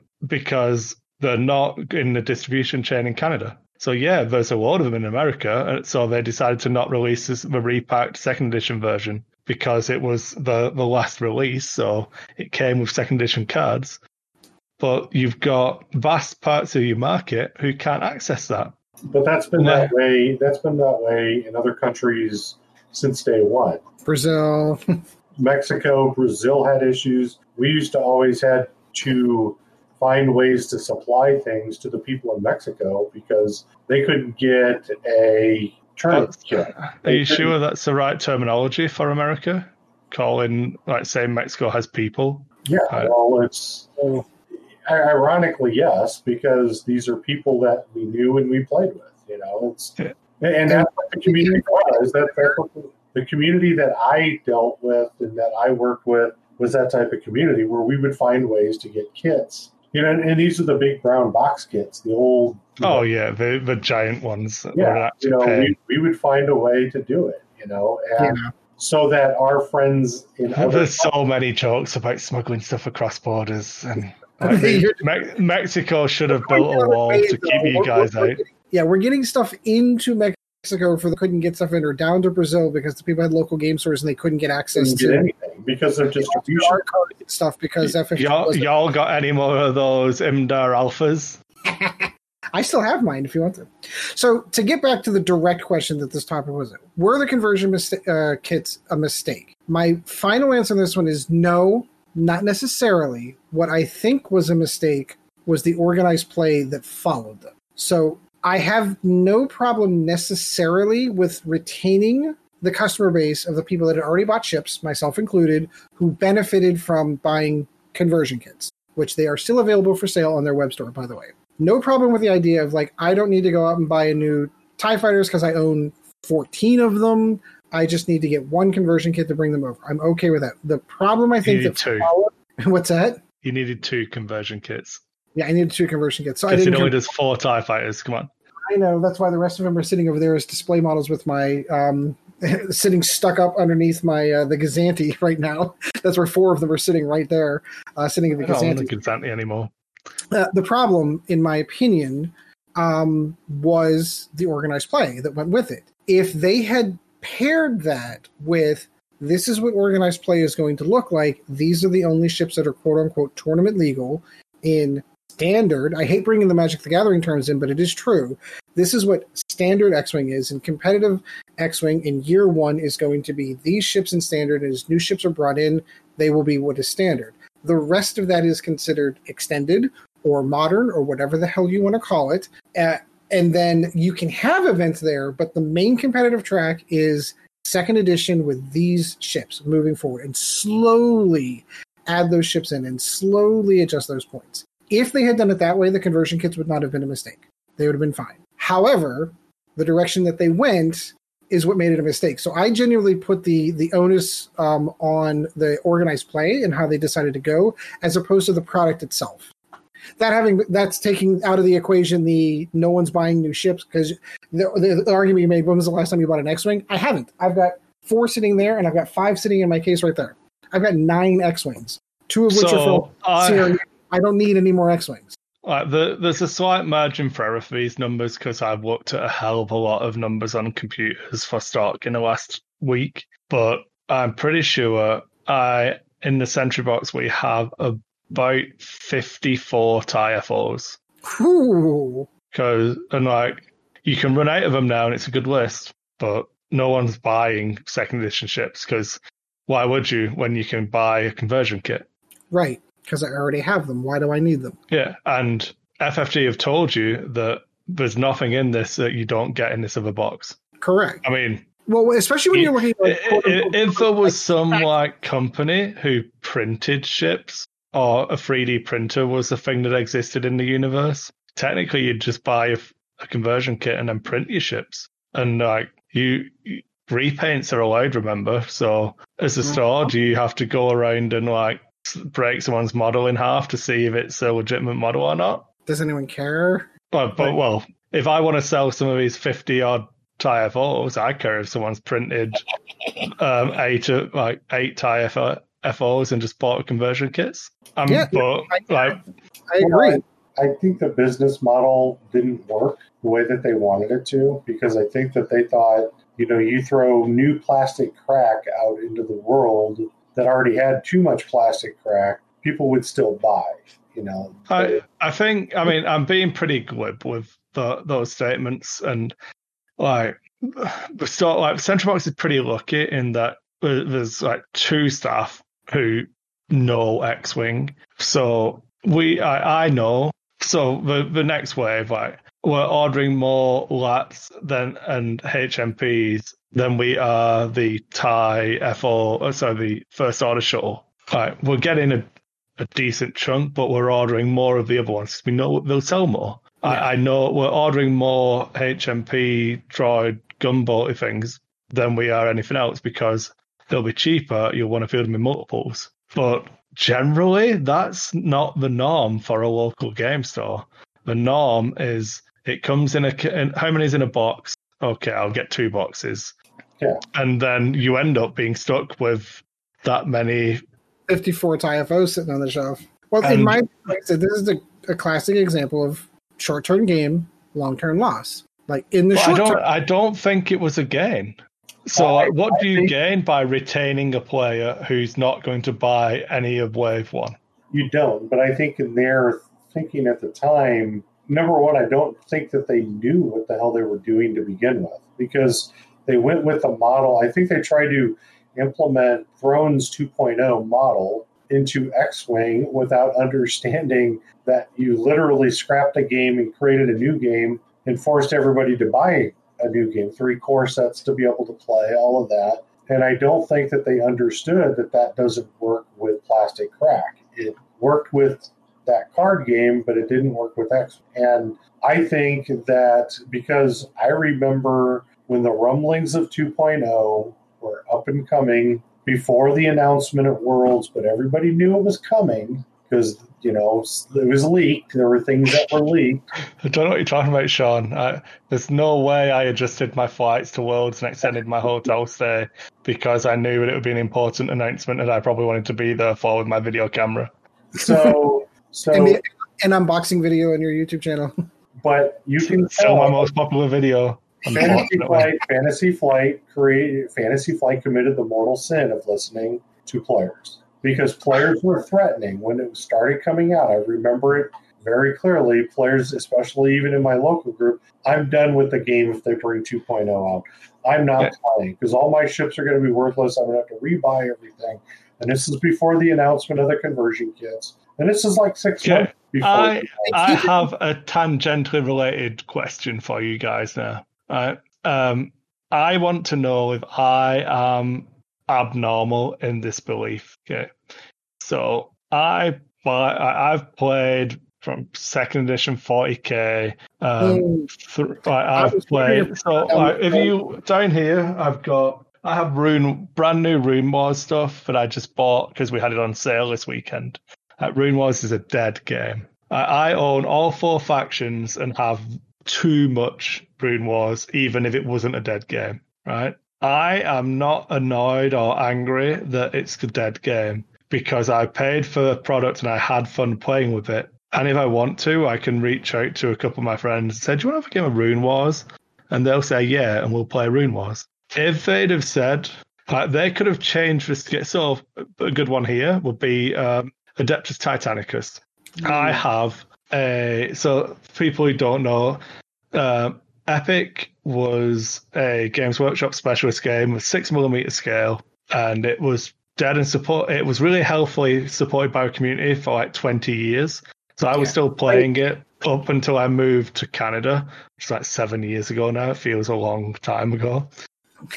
But like it had been dead for 15 years, and I was still like tracking down models and buying stuff to add to my army. So I've got a fully models for that. Yeah, I've got a fully painted Titan Legion using the Forge World Titans, and I converted Skitarii for it, and all of that kind of stuff, and the Forge World Fighters. $30 Forge World Titans, by the way, not the $1,200 Forge World Titans. Yeah. But then they re-released Adeptus Titanicus it's between 8 and 10 millimeter scale, so I can't use those models anymore. They don't work. And do you know what? I don't care. Like they can't they didn't come in and take away the fun that I had with those models. So really quick, I have to ask this question. Those models, did you assemble and paint those models yourself? No. I assembled them myself. This is the only army I've ever sent away for a commission paint job. Yeah, so I paid even more. Sucks. But there's a hobbyist side to that game compared to X-Wing. There is not. Like you said, X-Wing is more relatable to a board game because you're getting pre-colored pieces. And most board games you get now, you don't get painted pieces. I'm trying to do it in reverse by looking at my shelf at the moment. I have a copy of Shadow of the Horn. No, not Shadow. That's a computer game. Chaos in the Old World. It's a FFG game, Games Workshop license, so it doesn't exist anymore. Yep, dead license, dead game. No one came around my house and told me I'm not allowed to play it. No one's taken away the memories of playing it. You're exactly 100% correct in your thinking that no one's gonna. If 1.0 would have died, and all the ships would have died with 1.0 as far as the 1.0 plastic, no one would have said anything. You're correct, 100%. Nobody would have. All those people though that were like, when second edition came out, they're like, I'm not playing second edition. I'm going to continue to play first edition. So I still get rules questions, like first edition rules questions on the rules question group. Dude, seriously? Yeah. I was just going to ask that question. Like, legitimately, does anybody know of anybody at all that's still playing in first edition at all? It's not a lot. It's maybe 5 questions a year, and generally the answers are spy conversion kits. Just play second edition. It's a better game. But I don't know that if FFG had gone second edition and said unfucking lucky, I don't know that I would have cared. I'll be honest with you. I probably would still be interested in competitive X-Wing if that's the route they would have taken. Yeah. But because they did the conversion kits and because they announced that tournaments were extended, I had zero care or concern about the game because I played in 2 tournaments. I actually played in 2 tournaments where the extended were the rules. I used my first edition ships with second edition cards and hated every fucking minute of it simply because I was playing first edition again, not in the name, but in the list building. Because I came in with a fun list. I went to the tournament with a fun list, a neat, cool list. I think we even discussed it when I did it. Fire Sprays, isn't it? Was it Y-Wings? No. It was just a mix. I can't fully remember what it was. Okay. It was X-Wings, Y-Wings. It just had fun ships to play. Yeah. And somebody came in with and this was just a small tournament, at a local con, and people came in with meta lists to play because the depth was too big. And Patrick McDonald and I are friends, and he took over the Omaha stuff from me, and he basically said we have to play extended because it'll draw more people or whatever. I don't remember if that was the exact conversation. It's probably the right reasoning, though. I disagree in that I think. But back then, you have to, you have to cater to everyone. So I've run quick build tournaments. I've run epic tournaments. As long as you have a regular thing of what the serious events are, like warm-up events for that. The competitive players are competitive and want to be competitive in whatever format you put in front of them. And I agree with that. But they would have adapted. Yeah. And you'd be surprised at how much in my experience anyway, how much the competitive players enjoy a fresh challenge. That's why everyone enjoys when points come out, because it shakes everything up and they get to stretch their legs again, rather than playing in what they believe is a solved meta. And that's what is good about second edition. That's one of the good points of second edition. But when the Omaha League, and I haven't been involved with it from second edition and even the end of first edition on, but I was always telling the people who are running it, you have to have the mindset of playing. If you want to play extended, great. But what happens when the new player comes in and he has 3 ships and they're all from hyperspace black packs? How does that person have any fun when they're playing against meta lists in your league? My suggestion was always make a requirement where when you come to play, you have a hyperspace list and you have a extended list, so that if a new player comes in, you're just not cooking them off the table, which is what's going to happen if you're playing that way. Now, I know that we've discussed this before in the past, where you've said, Chris, that there are hyperspace lists that can compete with some of the meta extended lists that are out there. To me, I think your point is really good. I just think it's slightly off target, because for me, it was always more, rather than the power levels, I think that like you can just put, well, I know I can, so I know that it's possible, but I can tone down my play style to make any game closer and more fun. But not everybody. But I think it's more of, obviously now it's, I'm trying to think of a good example. I suppose Paul Heaver was just playing games with like the Azatuk. So people will be running the Azatuk again, 4 Azatuks and an attack shuttle or something like that, I think it was. So people will have that out on the table again because Paul Heaver's just been playing it. And he beat Ollie, so it was a world champion on world champion thing on the YouTube channel. So but I imagine that list got played. It wouldn't surprise me. So then the question now, Sean, is that's being played in your local game store. You're talking about it with a new player. Oh, the world champion was just playing this list. It's really good fun. This is how it works. It does this, this, and this. So, oh, that's really cool. Can I get one? No. Exactly. It's not even about power level. It's like, this is really good fun. You can't have it, though. Right. Good luck. And that was my argument from the beginning. Yeah. Right. It's always been from that new player perspective where, oh, well, where do I get It's just making sure that the line is more that it's not power level and winning the game. It's being allowed or having the opportunity. It's gatekeeping in the... It's always going to be gatekeeping. Yeah. Like, you are not allowed to have fun in the same way we are because you weren't here in first edition. Right. And I think the conversion kits just facilitate that kind of gatekeeping. Why did you bring me on Nova? In the beginning, why did you bring me on Nova? I think someone told him to. No, Roy introduced me to you because this is a guy that knows his shit when it comes to running a tournament. Sean, this is what happened. I had a camera in the room, man. Roy said to Ed, okay, this is your next fucking guest. You'll like it. Roy was a sweetheart. Roy still is a sweetheart. Never told me once who to put on, what to do. These are your sponsors for this week. Always let us know anything. Roy, if you brought me on because it was Raid Shadow Legends. It was community building. That was the first topic that it wasn't TOing. It was about community building, and I think it was. And it was probably the next show or the show after where Chris came on, I believe. And I don't remember because I never have listened to any of our podcasts ever. You shouldn't. You and Chad. You shouldn't ever. Even to this, I don't have the time and the energy to sit there and listen to my. Oh, you should listen to this one. I truncate the silence, Sean, so it goes a lot quicker. It does. Yeah, but for me though, it's like the way that I talk. I can't stand it, but. And I know a lot of people in Nova hated it too. Try editing.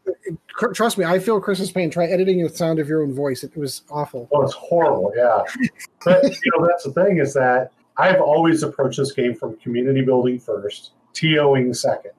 And for me, I was lucky because I started building the community of first edition before the game ever came out. When I saw it in the trade mag. I knew right then and there because it was described as Wings of War. but better, faster, more complete, and it was Star Wars. And the moment that we got our hands on a core set, because somebody brought one back from Gen Con, and gave it to the store. Those days. Gave it to the store, and then we played it. And I played it with a guy that probably never has touched it again. And we had a blast, because it was Wings of War. And then I convinced Norm, the store owner, that we should have the League. And when those first kits came out, that's what it was all about. We got 2 kits. It was very hard to get. We got 3 kits that had the sticks, that had the measurement tools, the red and green tools. We got 3 of those. And I'm still jealous, by the way. I never got one because I gave them all away. I know you gave them away. I'm jealous of those. Yeah, then the target locks, of course, and then the shield tokens, and then 1 through 5s. Yeah, that was the whole thing. That was the argument that I always made about 2.0 was when you make a game, and I made it actually to OP. I made it to Fantasy Flight openly to them. Yep. When I was talking to them, that when you make this game, you have to make it so that your barrier to entry is 0. And they didn't do that. They didn't do that, and they created, as Chris calls it, which is great, is gatekeeping. Now we are in the world of gatekeeping, because if you didn't have the ships, you need to go on eBay and buy a collection to get the ships you want to play now, if you weren't there at 1.0. I'm going to keep going. I'm going to quickly see how much it would cost me to get 4 as the Tux. Yeah. Ultimately, that's the problem, Chris, is that for you to play Extended in today's day and age in 2.0, you have to do this research and probably pay whatever it's going to cost you to get them. Well, and that's where I made that argument. So I still go back to this. I'm still going to stick on this. It's still one of my sticking points. That was one of the things I thought was most exciting, because when they announced second edition, they announced that before they talked about what they were going to do about for organized play. So I was genuinely looking forward to what the meta would have looked like with Wave 1 second edition. And that's it. All you have, if I'm trying to remember what came out on Wave 1 from second edition, but I believe it was the TIE Advance and the TIE Fighter. You had the X-Wing and the Y-Wing, and you had like 1 or 2 ships from each individual factions. That would have been an amazing meta when you only had 2 ships. And the question was just which pilots you were putting on those. Because I remember being jealous. I didn't start playing X-Wing until Wave 3, where you could buy, what am I thinking? The starter sets galore, because they were everywhere. But God help you if you could find a B-Wing. So or God help you if you could find a TIE Advanced. So Chris, real quick, American Amazon, you can buy 3, because there's 3 in stock for $22.91 each. Yeah, plus $12 shipping to Canada, plus import fees. Right. So I could get 3, so I'd only need to find 1 more. Right, but you may have to buy a collection to get 1 more. Yeah. So let's have a look on the FFG website, see if I can just go to FFG and buy, oh no, not available. Oh, darn. So when I bought into X-Wing, I bought 4 of everything right from the beginning, because I figured there would be a mad rush on the game and we'd hit the doldrums. I took your advice. The reason why I bought as many as I did was because I took your advice, and I was building a community in my local area of people that had never seen the game, never played the game. Hey, neat, can I play that? Well, I've only got 1 of these. Well, no, I've got 4 of these. Here, take the ship, take the cards. That's the reason why I bought as many as I did of the ships that I did in the beginning. And that's exactly it. Is my philosophy was Wave 1, I bought 4 of everything. Wave 2, I bought 4 of everything. Mm-hmm. 4 of everything. And then we hit the doldrums. If you recall, we hit a time when you couldn't find a fucking ship in the world.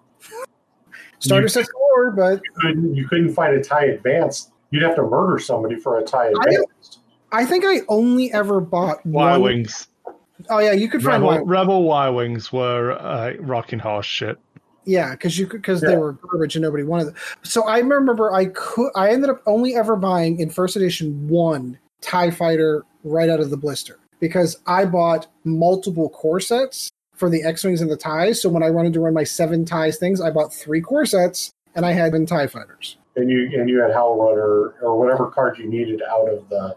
I ran in those days. I ran Howl Runner, Backstabbers, and a bunch of Black Squadrons and Academy TIEs. Yeah, you had to have the blister to get one of the pilots that you ran. Howl Runner. Yeah, Howl Runner was the one you needed the blister for. So I only own 1 of that card from first edition because I only ever Right. bought one, and because it was so hard to find. I think I ended up paying like $25. That's whenever ships were $15 a piece back then. I ended up paying $10 more because I found one on eBay. See, and that was the whole thing, because when Wave 2 released, so they had the, what the hell was it called? The Kessel Run event. Mm-hmm. So in Omaha, we had like the second largest Kessel Run event in the United States that I know of anyway.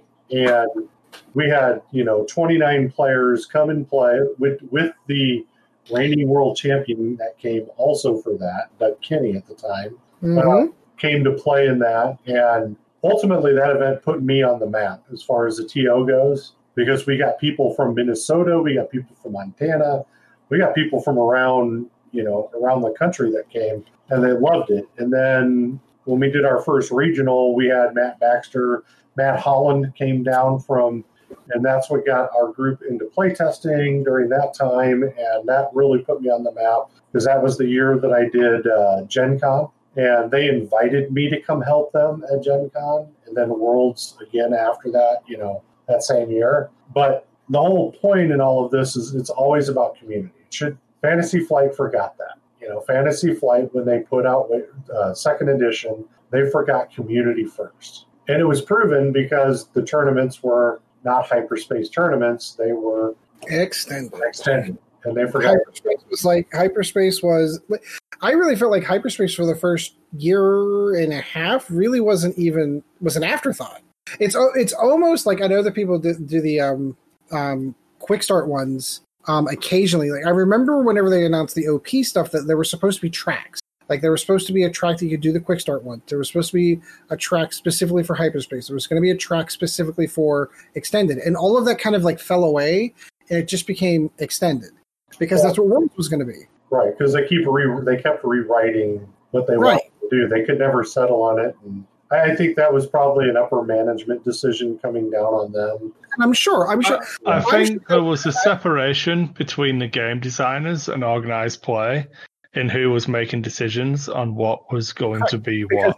Because they're in two different companies now. And also too, though, your game designers in the beginning were the game judges, where as time went on, the game designers weren't judges anymore. You brought judges in. Mm-hmm. What I did, I was the first one that I know of for X-Wing that TO'd or judged anything. The next year, they started bringing in the contract, or not contract, but they still, I think, it was 16, I think, when they started doing contract judges. But in 15, they started bringing in the judges. The year that we all went there, I think it was 15, wasn't it? It was 15. And even then, Max Brooks was still running around with a judge's shirt on at Worlds. Right. He was the only one, but you had other judges that were from other area, TOs from other places. Yes, but Max would have been considered the marshal. Frank. Yeah, he would have been the head judge. Thank you, Frank Brooks. Sorry, I don't know how it was the other one. Yeah, that's Frank. Yeah, Frank and Alex. One of the many people with Brooks in their name who works at FFG. Yeah. I apologize to the Frank Brooks. I am so sorry. Yeah. I don't know how I messed that up. Frank, if you ever hear this, I'm sorry. It's okay. He won't. There are so many Brookses that work at FFG now. Yeah, later on, though, that's when, it became the split, It became the Asmodee and all that. Yeah. Yeah. The minute that they did that, the minute that organized play came out of the design hands and went over to Asmodee is when those decisions were made. And I get where they're coming from. It's just wrong. It's just the wrong decision. And I think it's starting to start. I hate to say, this would be a perfect time to hit a reset button on organized play because there's nothing going. It is. Everything's cancelled. Basically, they put an article out which was pointed out to me on our Discord. Yeah, because I'd missed it. I actually read it. Yeah. Anyone who's got kits, do what the fuck you want. We'll see you next year. Effectively. Yeah, that's basically that's the cliff notes of it. Do what the fuck you like with the stuff we've sent you. We might be sending more stuff in November. Well, the store store tournament. Yeah, like the normal garbage again will come out. But do what the fuck you want. We'll see you next year. It was effectively the everything, the primes and all that are done. They're canceled. Yeah. Now, did they do that specifically in the X-Wing one, or is that just all of their news? Everything, 100%. It's on. I'll send you a link. But okay. I'll take a I look. had it on my phone. I don't know if it was on their site. It's on the homepage for it. Well, that's not a reset button. Though. That is a pause button until 2021. Yeah, but I you're know- hoping though that they can, Remember that they've just let go of half of a department and have now paused it. August 24th. It's a top article on the news. Love you, Wade. Yeah. yeah, I feel bad for him. Postponed events, the Store Championships and Grand Championships. Keep an eye out for communication bump to do that. Events on hiatus. Primes, Continental, World, System Open, Vault Tours, Vault Warriors, Quixote, Arkham Knights, and Fellowship events. So everything. But that's what I'm saying, though. Like, so if Asmodee wanted to, they could hit the reset button on competitive play right now. They could be talking about it right now. They could be resetting it right now and saying, when we come back in 2021, here's what we're going to do. This is the tournament legal standard.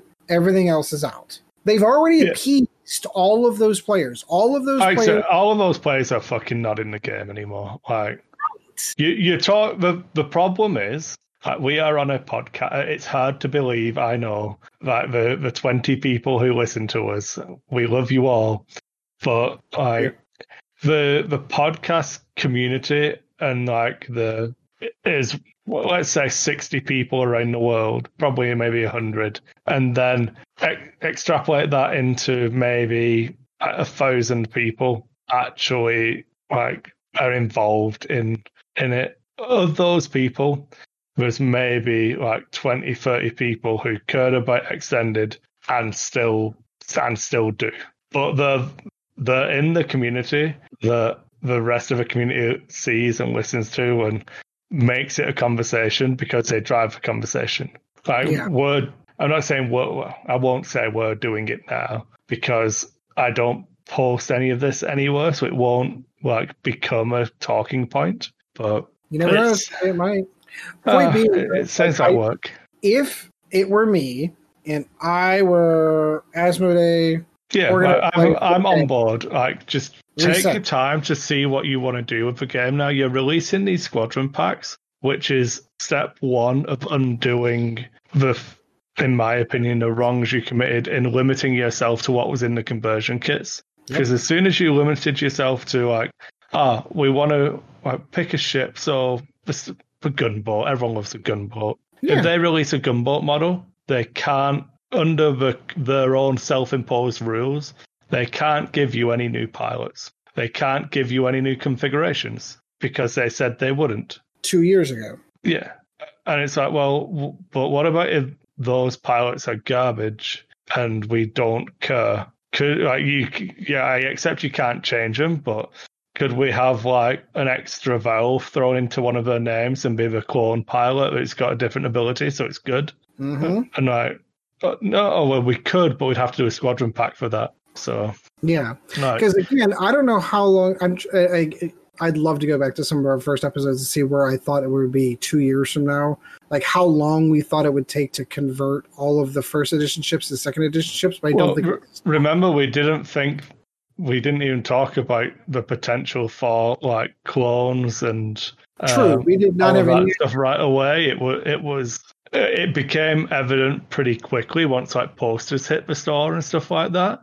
And like we might have, I believe, I may be wrong in this assumption, but I think we all assumed that it was going to follow a similar release to first edition, where it was trying to be spread across releases across all platforms, rather than they've been a lot better.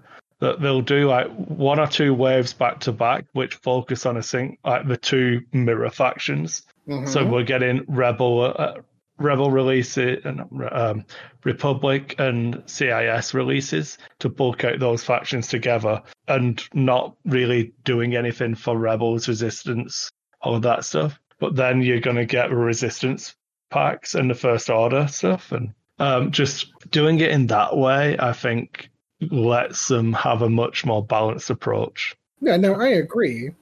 Okay, so are we done? I'm sure we could keep going around the weeds on this. I keep beating this dead horse of over and over again. To be perfectly honest with you, I still feel I was force fed to accept Extended as Extended is X-Wing. But if there were a time time at all, now would be that time to correct that. There's the potential to upset some of our listener base with this statement, but I'm going to say it anyway. Like, COVID's been really good for one thing, and it's been to show people how little competitive X-Wing actually matters to the game. Like, people are having fun playing in like all of these online events that are happening, and yeah, they're going on at the moment, and they're being taken seriously by a lot of people. But the lists that are in them aren't the lists that we would be seeing if we were playing real X-Wing. And like the quality of play, people are just fucking around playing X-Wing because it's something to do and it's fun. And people are realizing that competitive X-Wing doesn't really matter. And like, so hopefully that follows through, and we can get to a point where, yes, we will have competitive X-Wing, but it will be more along the lines of what we're talking about with the hyperspace kind of stuff. Once more people are on board with, whatever, you're just flying whatever extended garbage is the current norm, then maybe. So this goes back to, again, I'm going to draw another Magic analogy. It's one of the things that always drove me nuts about how Magic the Gathering announced their bannings for Standard or other formats, and that they always based it on the competitive meta. So you have an invitational with 32 people, and they're like, ooh, of those 32 people, 18 decks all contain this one card. That's kind of a little bit higher price. Like, they're ignoring the millions of people that play the game and focusing on a very small aspect, the competitive side of it. So it's okay if it's an unfun card, or in an X-Wing term, an unfun ship for the rest of them, as long as it's not, until it becomes an issue in the competitive one, it's not an issue really for everyone else. And that mentality has never made sense. I think FFG have always been, well, in second edition anyway, FFG have been good about that. Like, you can go back to the Upsilons. They weren't a force in competitive because there hadn't been enough events for them to be, but it was a potential for them to be an unfun way of playing the game. The kibosh that they put onto like the handbrake hand stuff happened pretty quickly. So they're being more reactive on negative play experiences and what they deem to just be like, no, that's not how we want the game to work. And I think that tends to be more leaning towards garage play and like playing on your kitchen table rather than the high-end competitive. But that's just me. Yeah, no. I will completely agree with you in that format. So I did post on Discord that we were recording and asked if there were any questions. Ooh. So we can blast through these if no one has anything else. No, I think we've beaten this dead horse. Yeah. I mean, I'd still love to throw kicks in, but I'll do that on my own time. So Patrick says, should Sabine in the attack shuttle be more popular? And this is a perfect chance for me to shout at Patrick saying no, because it's extended and everyone hates extended. You should only play hyperspace and play fun X-Wing. But no, there you go. Sabine in the attack shuttle has got a broken palatability. So the reason why it should be more popular is because it gets back to first edition card wing, where you can build combos as such that she gets focus evade every round. So yeah, it said they weren't going to do at least some original design for second edition. Because before she activates, she can do a boost or a barrel roll, and she also has barrel roll into linked action linked action evade on the attack shuttle. So she can barrel roll, do a red evade, move, clear the stress, and then do a focus. Or you can put debris gambit on her, so the evade would become white. So she could still have an open dial and do stuff. So yeah, she's good. She's also really expensive. And if I was going to take an attack shot, I'd probably take Zeb because I want cheap access to a 3-dice attack. So there's a real answer. Other than shouting at you, there's a real answer. I would rather take Zeb. Okay, Alan has a real question. On squadrons, do you need to HOTAS or not to HOTAS? Are you going to go full throttle and stick, or are you going to do controller? Oh, well, if I'm going to be doing it on PS4, it's going to be controller. So, as a side note, I'll bring this into the show. Sure, why not? prior to the show, warm-ups before we got recording, one of the things I proposed to Chris was establishing, and since those of you in Discord will be listening, was establishing a once-a-week Discord Squadron night where we would all hop onto Squadrons and Chris would stream it on his YouTube channel. So we'd have 5-man team. Yeah, because I'm giving Chris this job. I came up with the idea. I'm not going to be the one facilitating. Chris might choose to just come and play Squadrons with you all rather than working, but we'll see. We'll figure something. If I have to host it, whatever. If there is a spectator mode, I absolutely do it. I just wanted to get the audio for it. But I thought it would be a cool idea on either YouTube or Twitch or whatever you wanted to do to be able to stream that so that once a week it would give us an excuse to hop on every week and play Squadrons. And since it cross-platforms, if we can fill a 5-man team up with the Discord, I think that's a great idea. So the short answer is I will be using a PS4 remote for mine. And I can't wait because the controls are exactly the same as it was whenever X-Wing is a TIE fighter, which is you have to manage your shields to the front and shields to the back, and then you can forward throttle. Oh, I can't wait. I cannot wait. So I have a HOTAS set up for a PC, but I have VR for the PlayStation. So if I think as long as I can do it without feeling ill, I'll play it without HOTAS on the PlayStation for VR. If I ever want to pretend that I'm good, which spoilers I won't be, I will play it with HOTAS on the PC. You can, because we're going to need some ace pilots in our squads because we're going to suck. Yeah. But I think the spoilers are that whatever the control system that gives you the most advantage is what the most people will play. Generally, from talking to people, the space combat or flight games where you can use mouse and keyboard, depending on how much weapon gimbling you have to be able to point the mouse at something and shoot, gives you a competitive advantage. Because rather than having to line your ship up, you can kind of nudge the mouse in a direction to get your shots away. But I've also heard that there's hardly any weapon gimbling, so I haven't played it myself, so I can't comment. From the gameplay that I've seen, though, it's not... If you're expecting the combat that you saw in Battlefront 2 and Battlefront 1 with the space combat, it's not the same. It's not the same at all. Fundamentally, you still have the ability to increase speed, decrease speed, but there's so much more going on as far as speed management, shield placement management. That's all of the things that I used to love about the X-Wing and TIE Fighter series back on the old MS-DOS days. I don't think there is anything from the weapon gameplay, though. I found a hard time even finding gameplay footage with a reticule on it. So that's one of the other things that I'm going to be really kind of how in the hell are they even hitting their targets? It's going to be some of the gameplay footage I saw were people that were basically doing K-turns, doing choreograms, where they're dropping speed, spinning around, letting their opponent fly by, and then catching them in the end. That's the stuff I'm looking forward to that you never really hit the brakes, they'll fly right by. Right, exactly. The stuff that you never really could do in the Battlefront version. You could slow down, but not pull the choreograms like they were. Do you use Star Wars physics brakes? Oh, yeah. Yes, they are. From what I saw from the gameplay footage, yes, they are. So it's okay. So I was going this way, and he was going that way. And then Hollywood said, where'd he go? And I was like, where'd who go? Oh...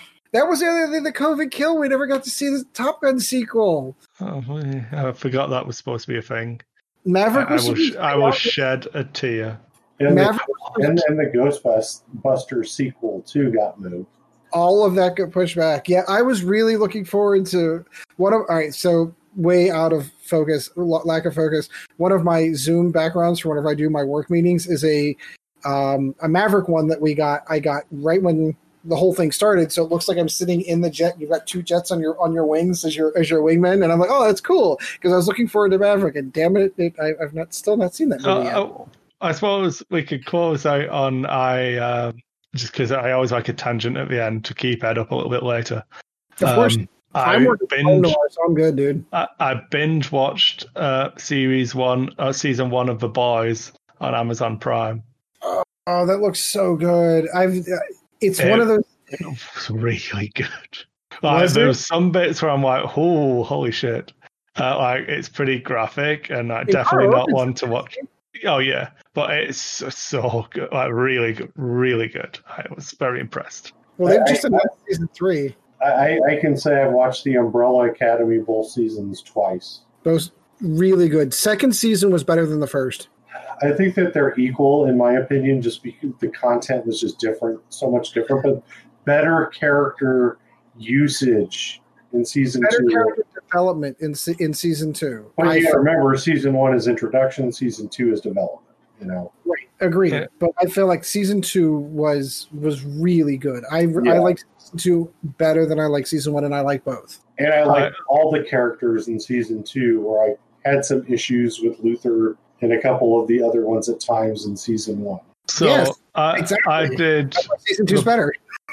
I did The Boys in 2 days. Season 1. It's only 8 episodes, so get it watched. Yeah. There'll be a Alright. test. There'll be a test next show. There'll be a test next show. All right, I'll see if I can jam it up this weekend. If you've got Amazon Prime, it's really good. Would recommend. That and the Old Guard, that was the other thing I saw too. Oh yeah. It was good. It's what Highlander 2 and 3 and 4 should have been. You know, Oh, you get down to what you mean? So Ramirez is in it? it. Yeah. No. Sean Connery would have broke his ass out of retirement for that role. I got halfway through that movie before I realized it was Charlize Theron in the lead role. I got halfway through that movie. I did not realize that was her. I've not seen it, and I already know that she was in the lead role because It all is the articles so I good. read on her not being Furiosa in the new Furiosa movie said that she's currently appearing in. Yeah. I didn't know anything about it. It came up on Netflix. I'm like, "Ooh, this looks good," and we tossed it on. I had no clue what it was going into it, and then saw it. Got halfway through, I'm like, "That's Charlize." Like something she said through the movie, and I'm like, "Wait a minute." She's Hello, more, my name is Charlie Theron. You killed my father. Prepare to die. she's more like she Spoilers, was more like obviously. she was an Aeon Flux. Yeah. That's more of what that reminded me of was when she was in Aeon Flux. Yes, I agree. But much better. Like Much better. much better. And the funny thing is that movie, or that show was made, or that movie was made on a very small budget, like a tiny ass budget for Netflix. All right, we want to go down movie making tangents. You heard what Disney's doing with like Mandalorian season 2 and 3, right? No. So, and it makes me wonder if this is how movies and TV shows are going to start getting made now post COVID-19. So Disney decided that they were not going to stop production of The Mandalorian seasons 2 and seasons 3. So what they did is they bought a hangar and they moved the entire staff and production staff, put them into quarantine on site for 14 days before filming. They're not leaving anybody leave. They are catering food in. They're bringing everything in. They have entertainment there. And they are filming seasons 2 and 3 back to back to ensure that those get released on time.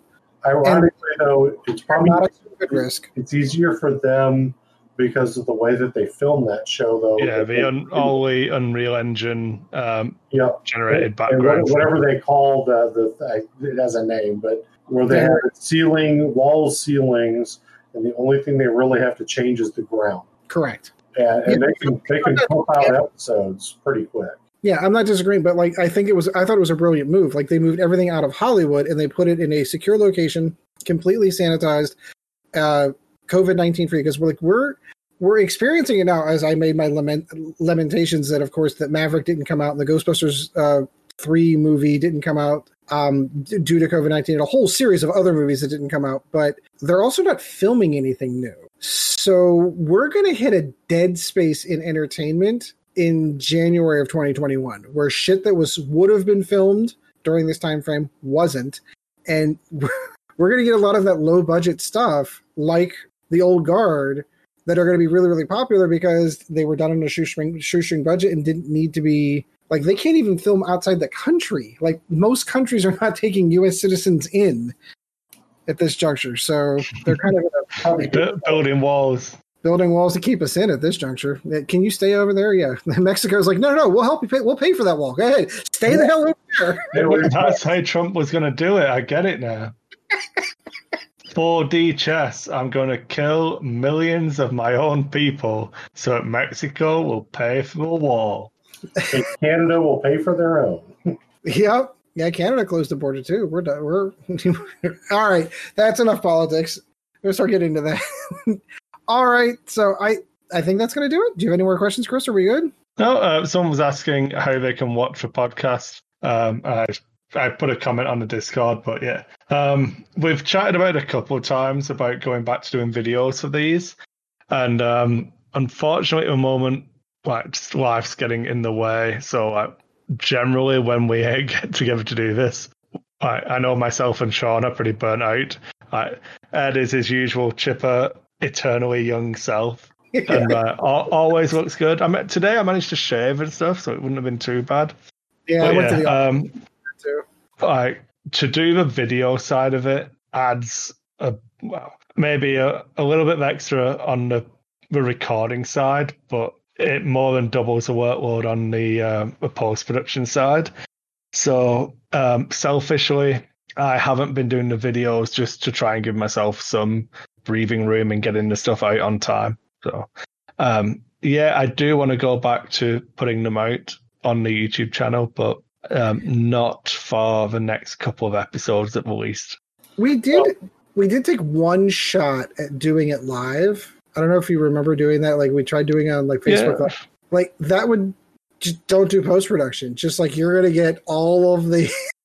So, but one thing I did think about was we could do the show live in Discord and not give anyone who's watching it audio privileges. So you'd have people in the channel watching live, not be able to talk, but not be able to talk. And then you could have like a chat thing on it, but that's a whole level of that's a whole self-indulgent. I can't even think of a word now. I must be getting tired or have drank too much. Yeah, that's not for me. That kind of takes away the enjoyment for me. I know that. Yeah. Like it feels very self-indulgent. Yeah. All of this is just come and listen to us chat, but I like to think of it as more of a laid back, come and join us in our conversation. Where when it goes back to doing video or having a live studio audience, as it were, it definitely doesn't have that same feel. Obviously, other than mocking Ed for liking Superman, there's very little facade. You get us relatively raw when we do this, so I think something like that would definitely change the tone of the show. Maybe not for the better. Maybe not for the better. On a side note, Snyder Cut. Fans are right. Just throwing that out there. We'll see. Yeah. I don't know. So this is I'm going to have to resubscribe to HBO, aren't I? I'm pretty sure I cancelled it. So my problem is I'm going to go in with my prejudices of not liking Justice League the first time. So I'm going to watch it. I'm not going to lie. I can't really remember Justice League. I've got it on Blu-ray. But I can't remember it. Because it was an unforgettable movie. Because it was chopped to hell and back. I want to see... All right.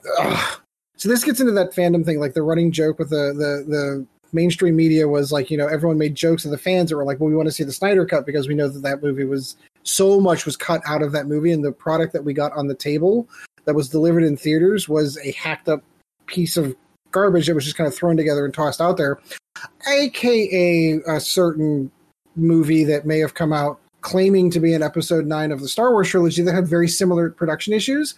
So there were two things that are always is that the sequel trilogies are not canon and they will see the Snyder Cut. Well, one of those things has come true. We are going to see the Snyder Cut. And then if Favreau has anything to say about it, the sequel trilogies are not going to be canon anymore either. And then all of us fans will be happy. I think you have to just let go of that and enjoy Star Wars for a bit to enjoy and ignore. I think we must.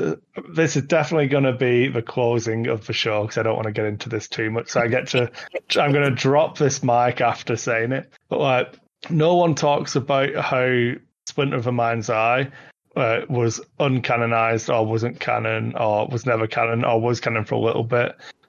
People just don't care or think it was a passable story or don't care. It doesn't affect your enjoyment of Return of the Jedi and Empire, knowing that Luke and Leia were an item in Splinter of the Mind's Eye. It doesn't matter. Just take the bits you enjoy and enjoy them, and dump the bits you don't for whatever reason. And like that, maybe you prefer the new trilogy because that's what you grew up with now, and don't really enjoy the original. That's fine. Enjoy Star Wars how you want to enjoy it, but like trying to shape it into some all-encompassing thing, I think, is a mistake. So the only pushback that I would give to that is that if they want to continue to sell product in the Star Wars universe to their base is unhappy. I get the new.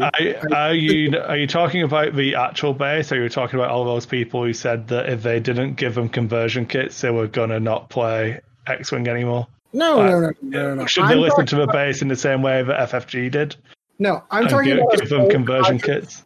I'm talking about us old codgers who buy Star Wars merchandise and have dedicated. I agree. So what happens when Disney caves to you and they literally come around to your house and say, well, sorry, we would like to we're going to make the statement officially from your lawn, if you will have us, that we are uncanonizing the sequel trilogy.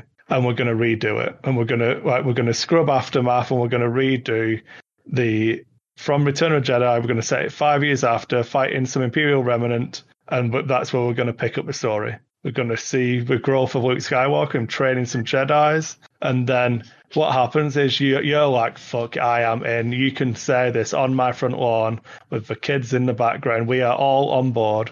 And then it turns out you just don't really like it. Do you get them to decanonize the next one? No. Oh man, the way you pronounce that word, I mean, it's Kashyyyk, not Kashyyyk. So unfortunately, Disney, you're going to have to redo that. Sorry, fuckers. Should have tried harder. Well, they just need me in the writing room, that's all. I'll fix that.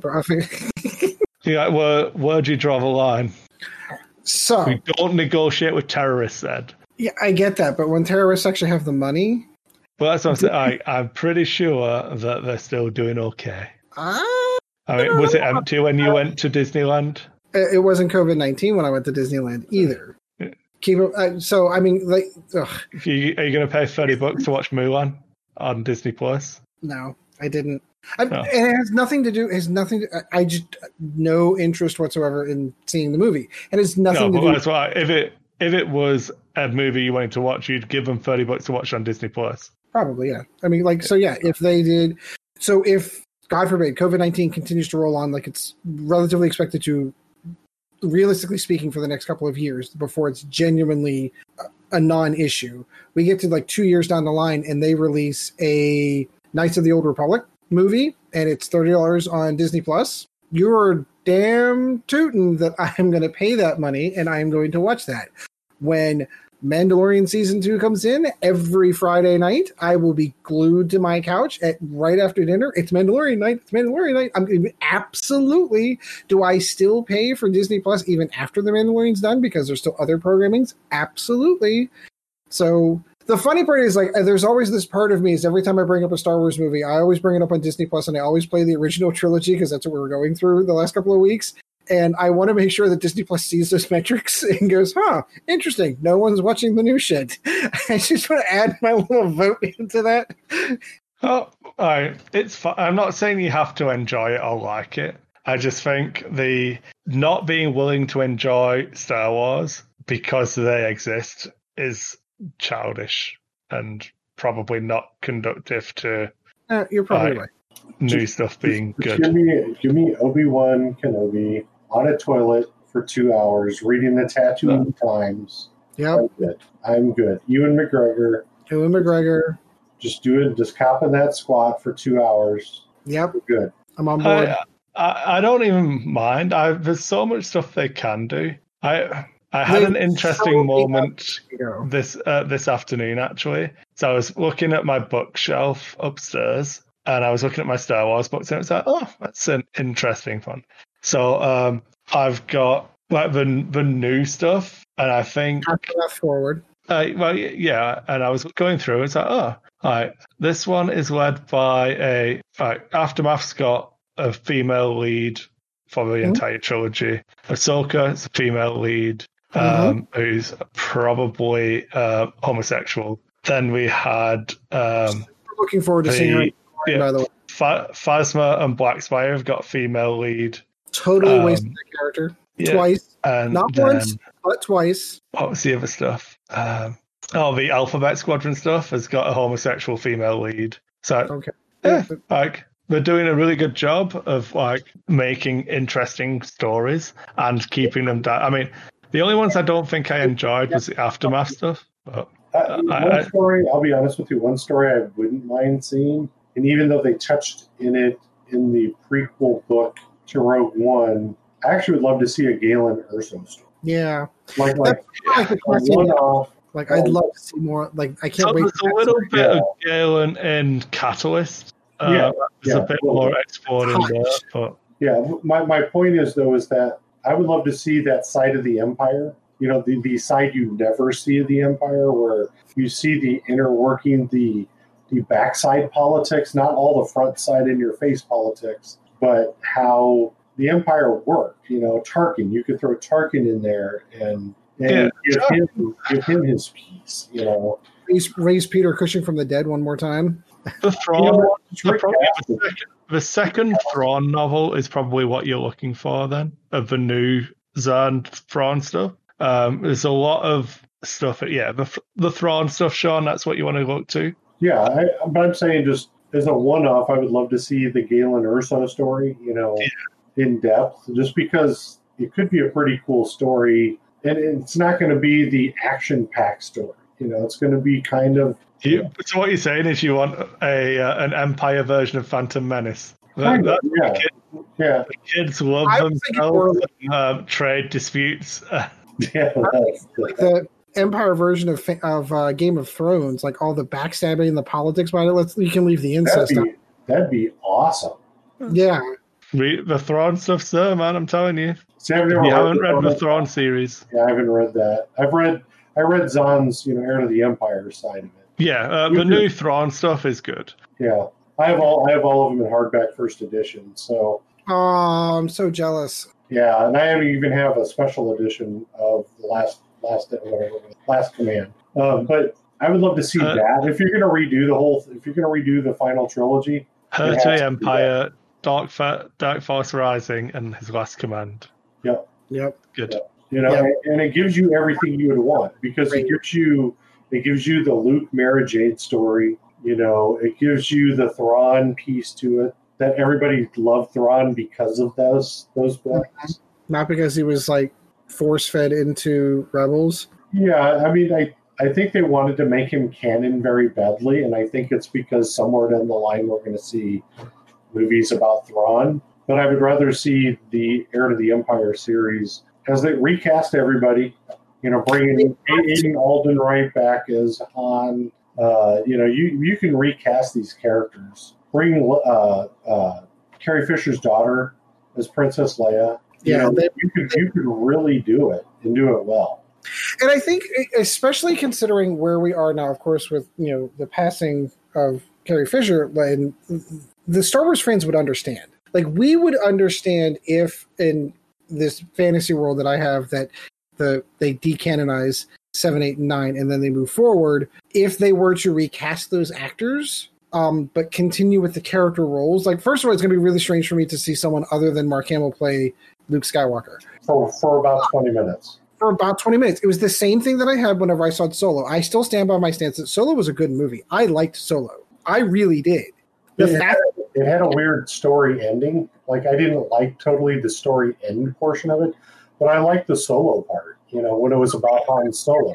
I think the problem with the end was that it was quite blatantly setting you up to not be the end. Right. It was supposed to be going into the next 2 movies that they're not going to make now but like, you're right. Like, the first 20 minutes, okay, it's kind of weird that somebody else is playing Han Solo. However, when I saw Donald Glover playing one of my all-time favorite characters. I have to say that the thing that really made me not enjoy watching The Sum of All Fears was that it was a different person playing Jack Ryan. Well, not that it was a shit film. The Sum of All Fears, all of them, Clear and Present Danger, all of those were shit to me because it wasn't Alec Baldwin. Yeah, that was the character. Yeah, even though it was Harrison Ford. I don't know. I'm a big fan of Jim Ryan. he's my favorite. Again, Amazon Prime. Jim Ryan. I do like the new Jack Ryan because, number one, it jumped the shark from the moment it started. And Jim Ryan is our favorite. Me and Joe love him. Yeah.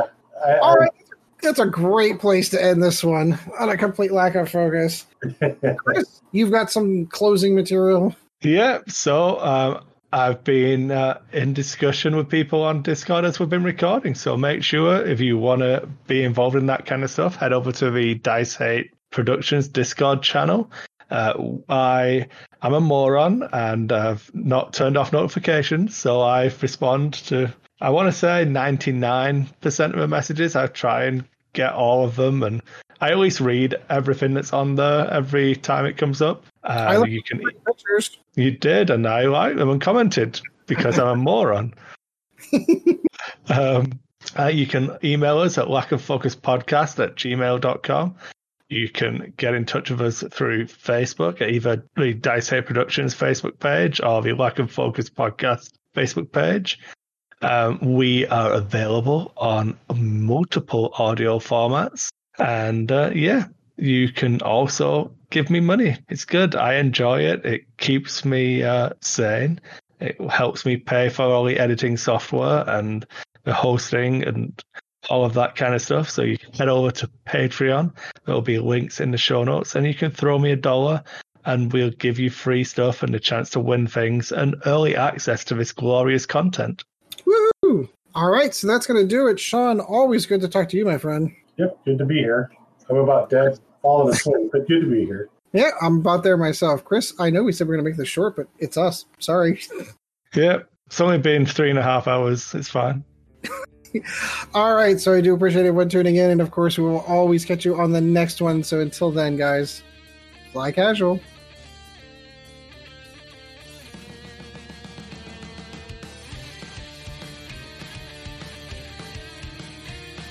Thank you once again for joining the Lack of Focus X-Wing podcast. Check out Dice Hate Productions for all of the latest episodes, and we'll be looking forward to seeing you again next episode.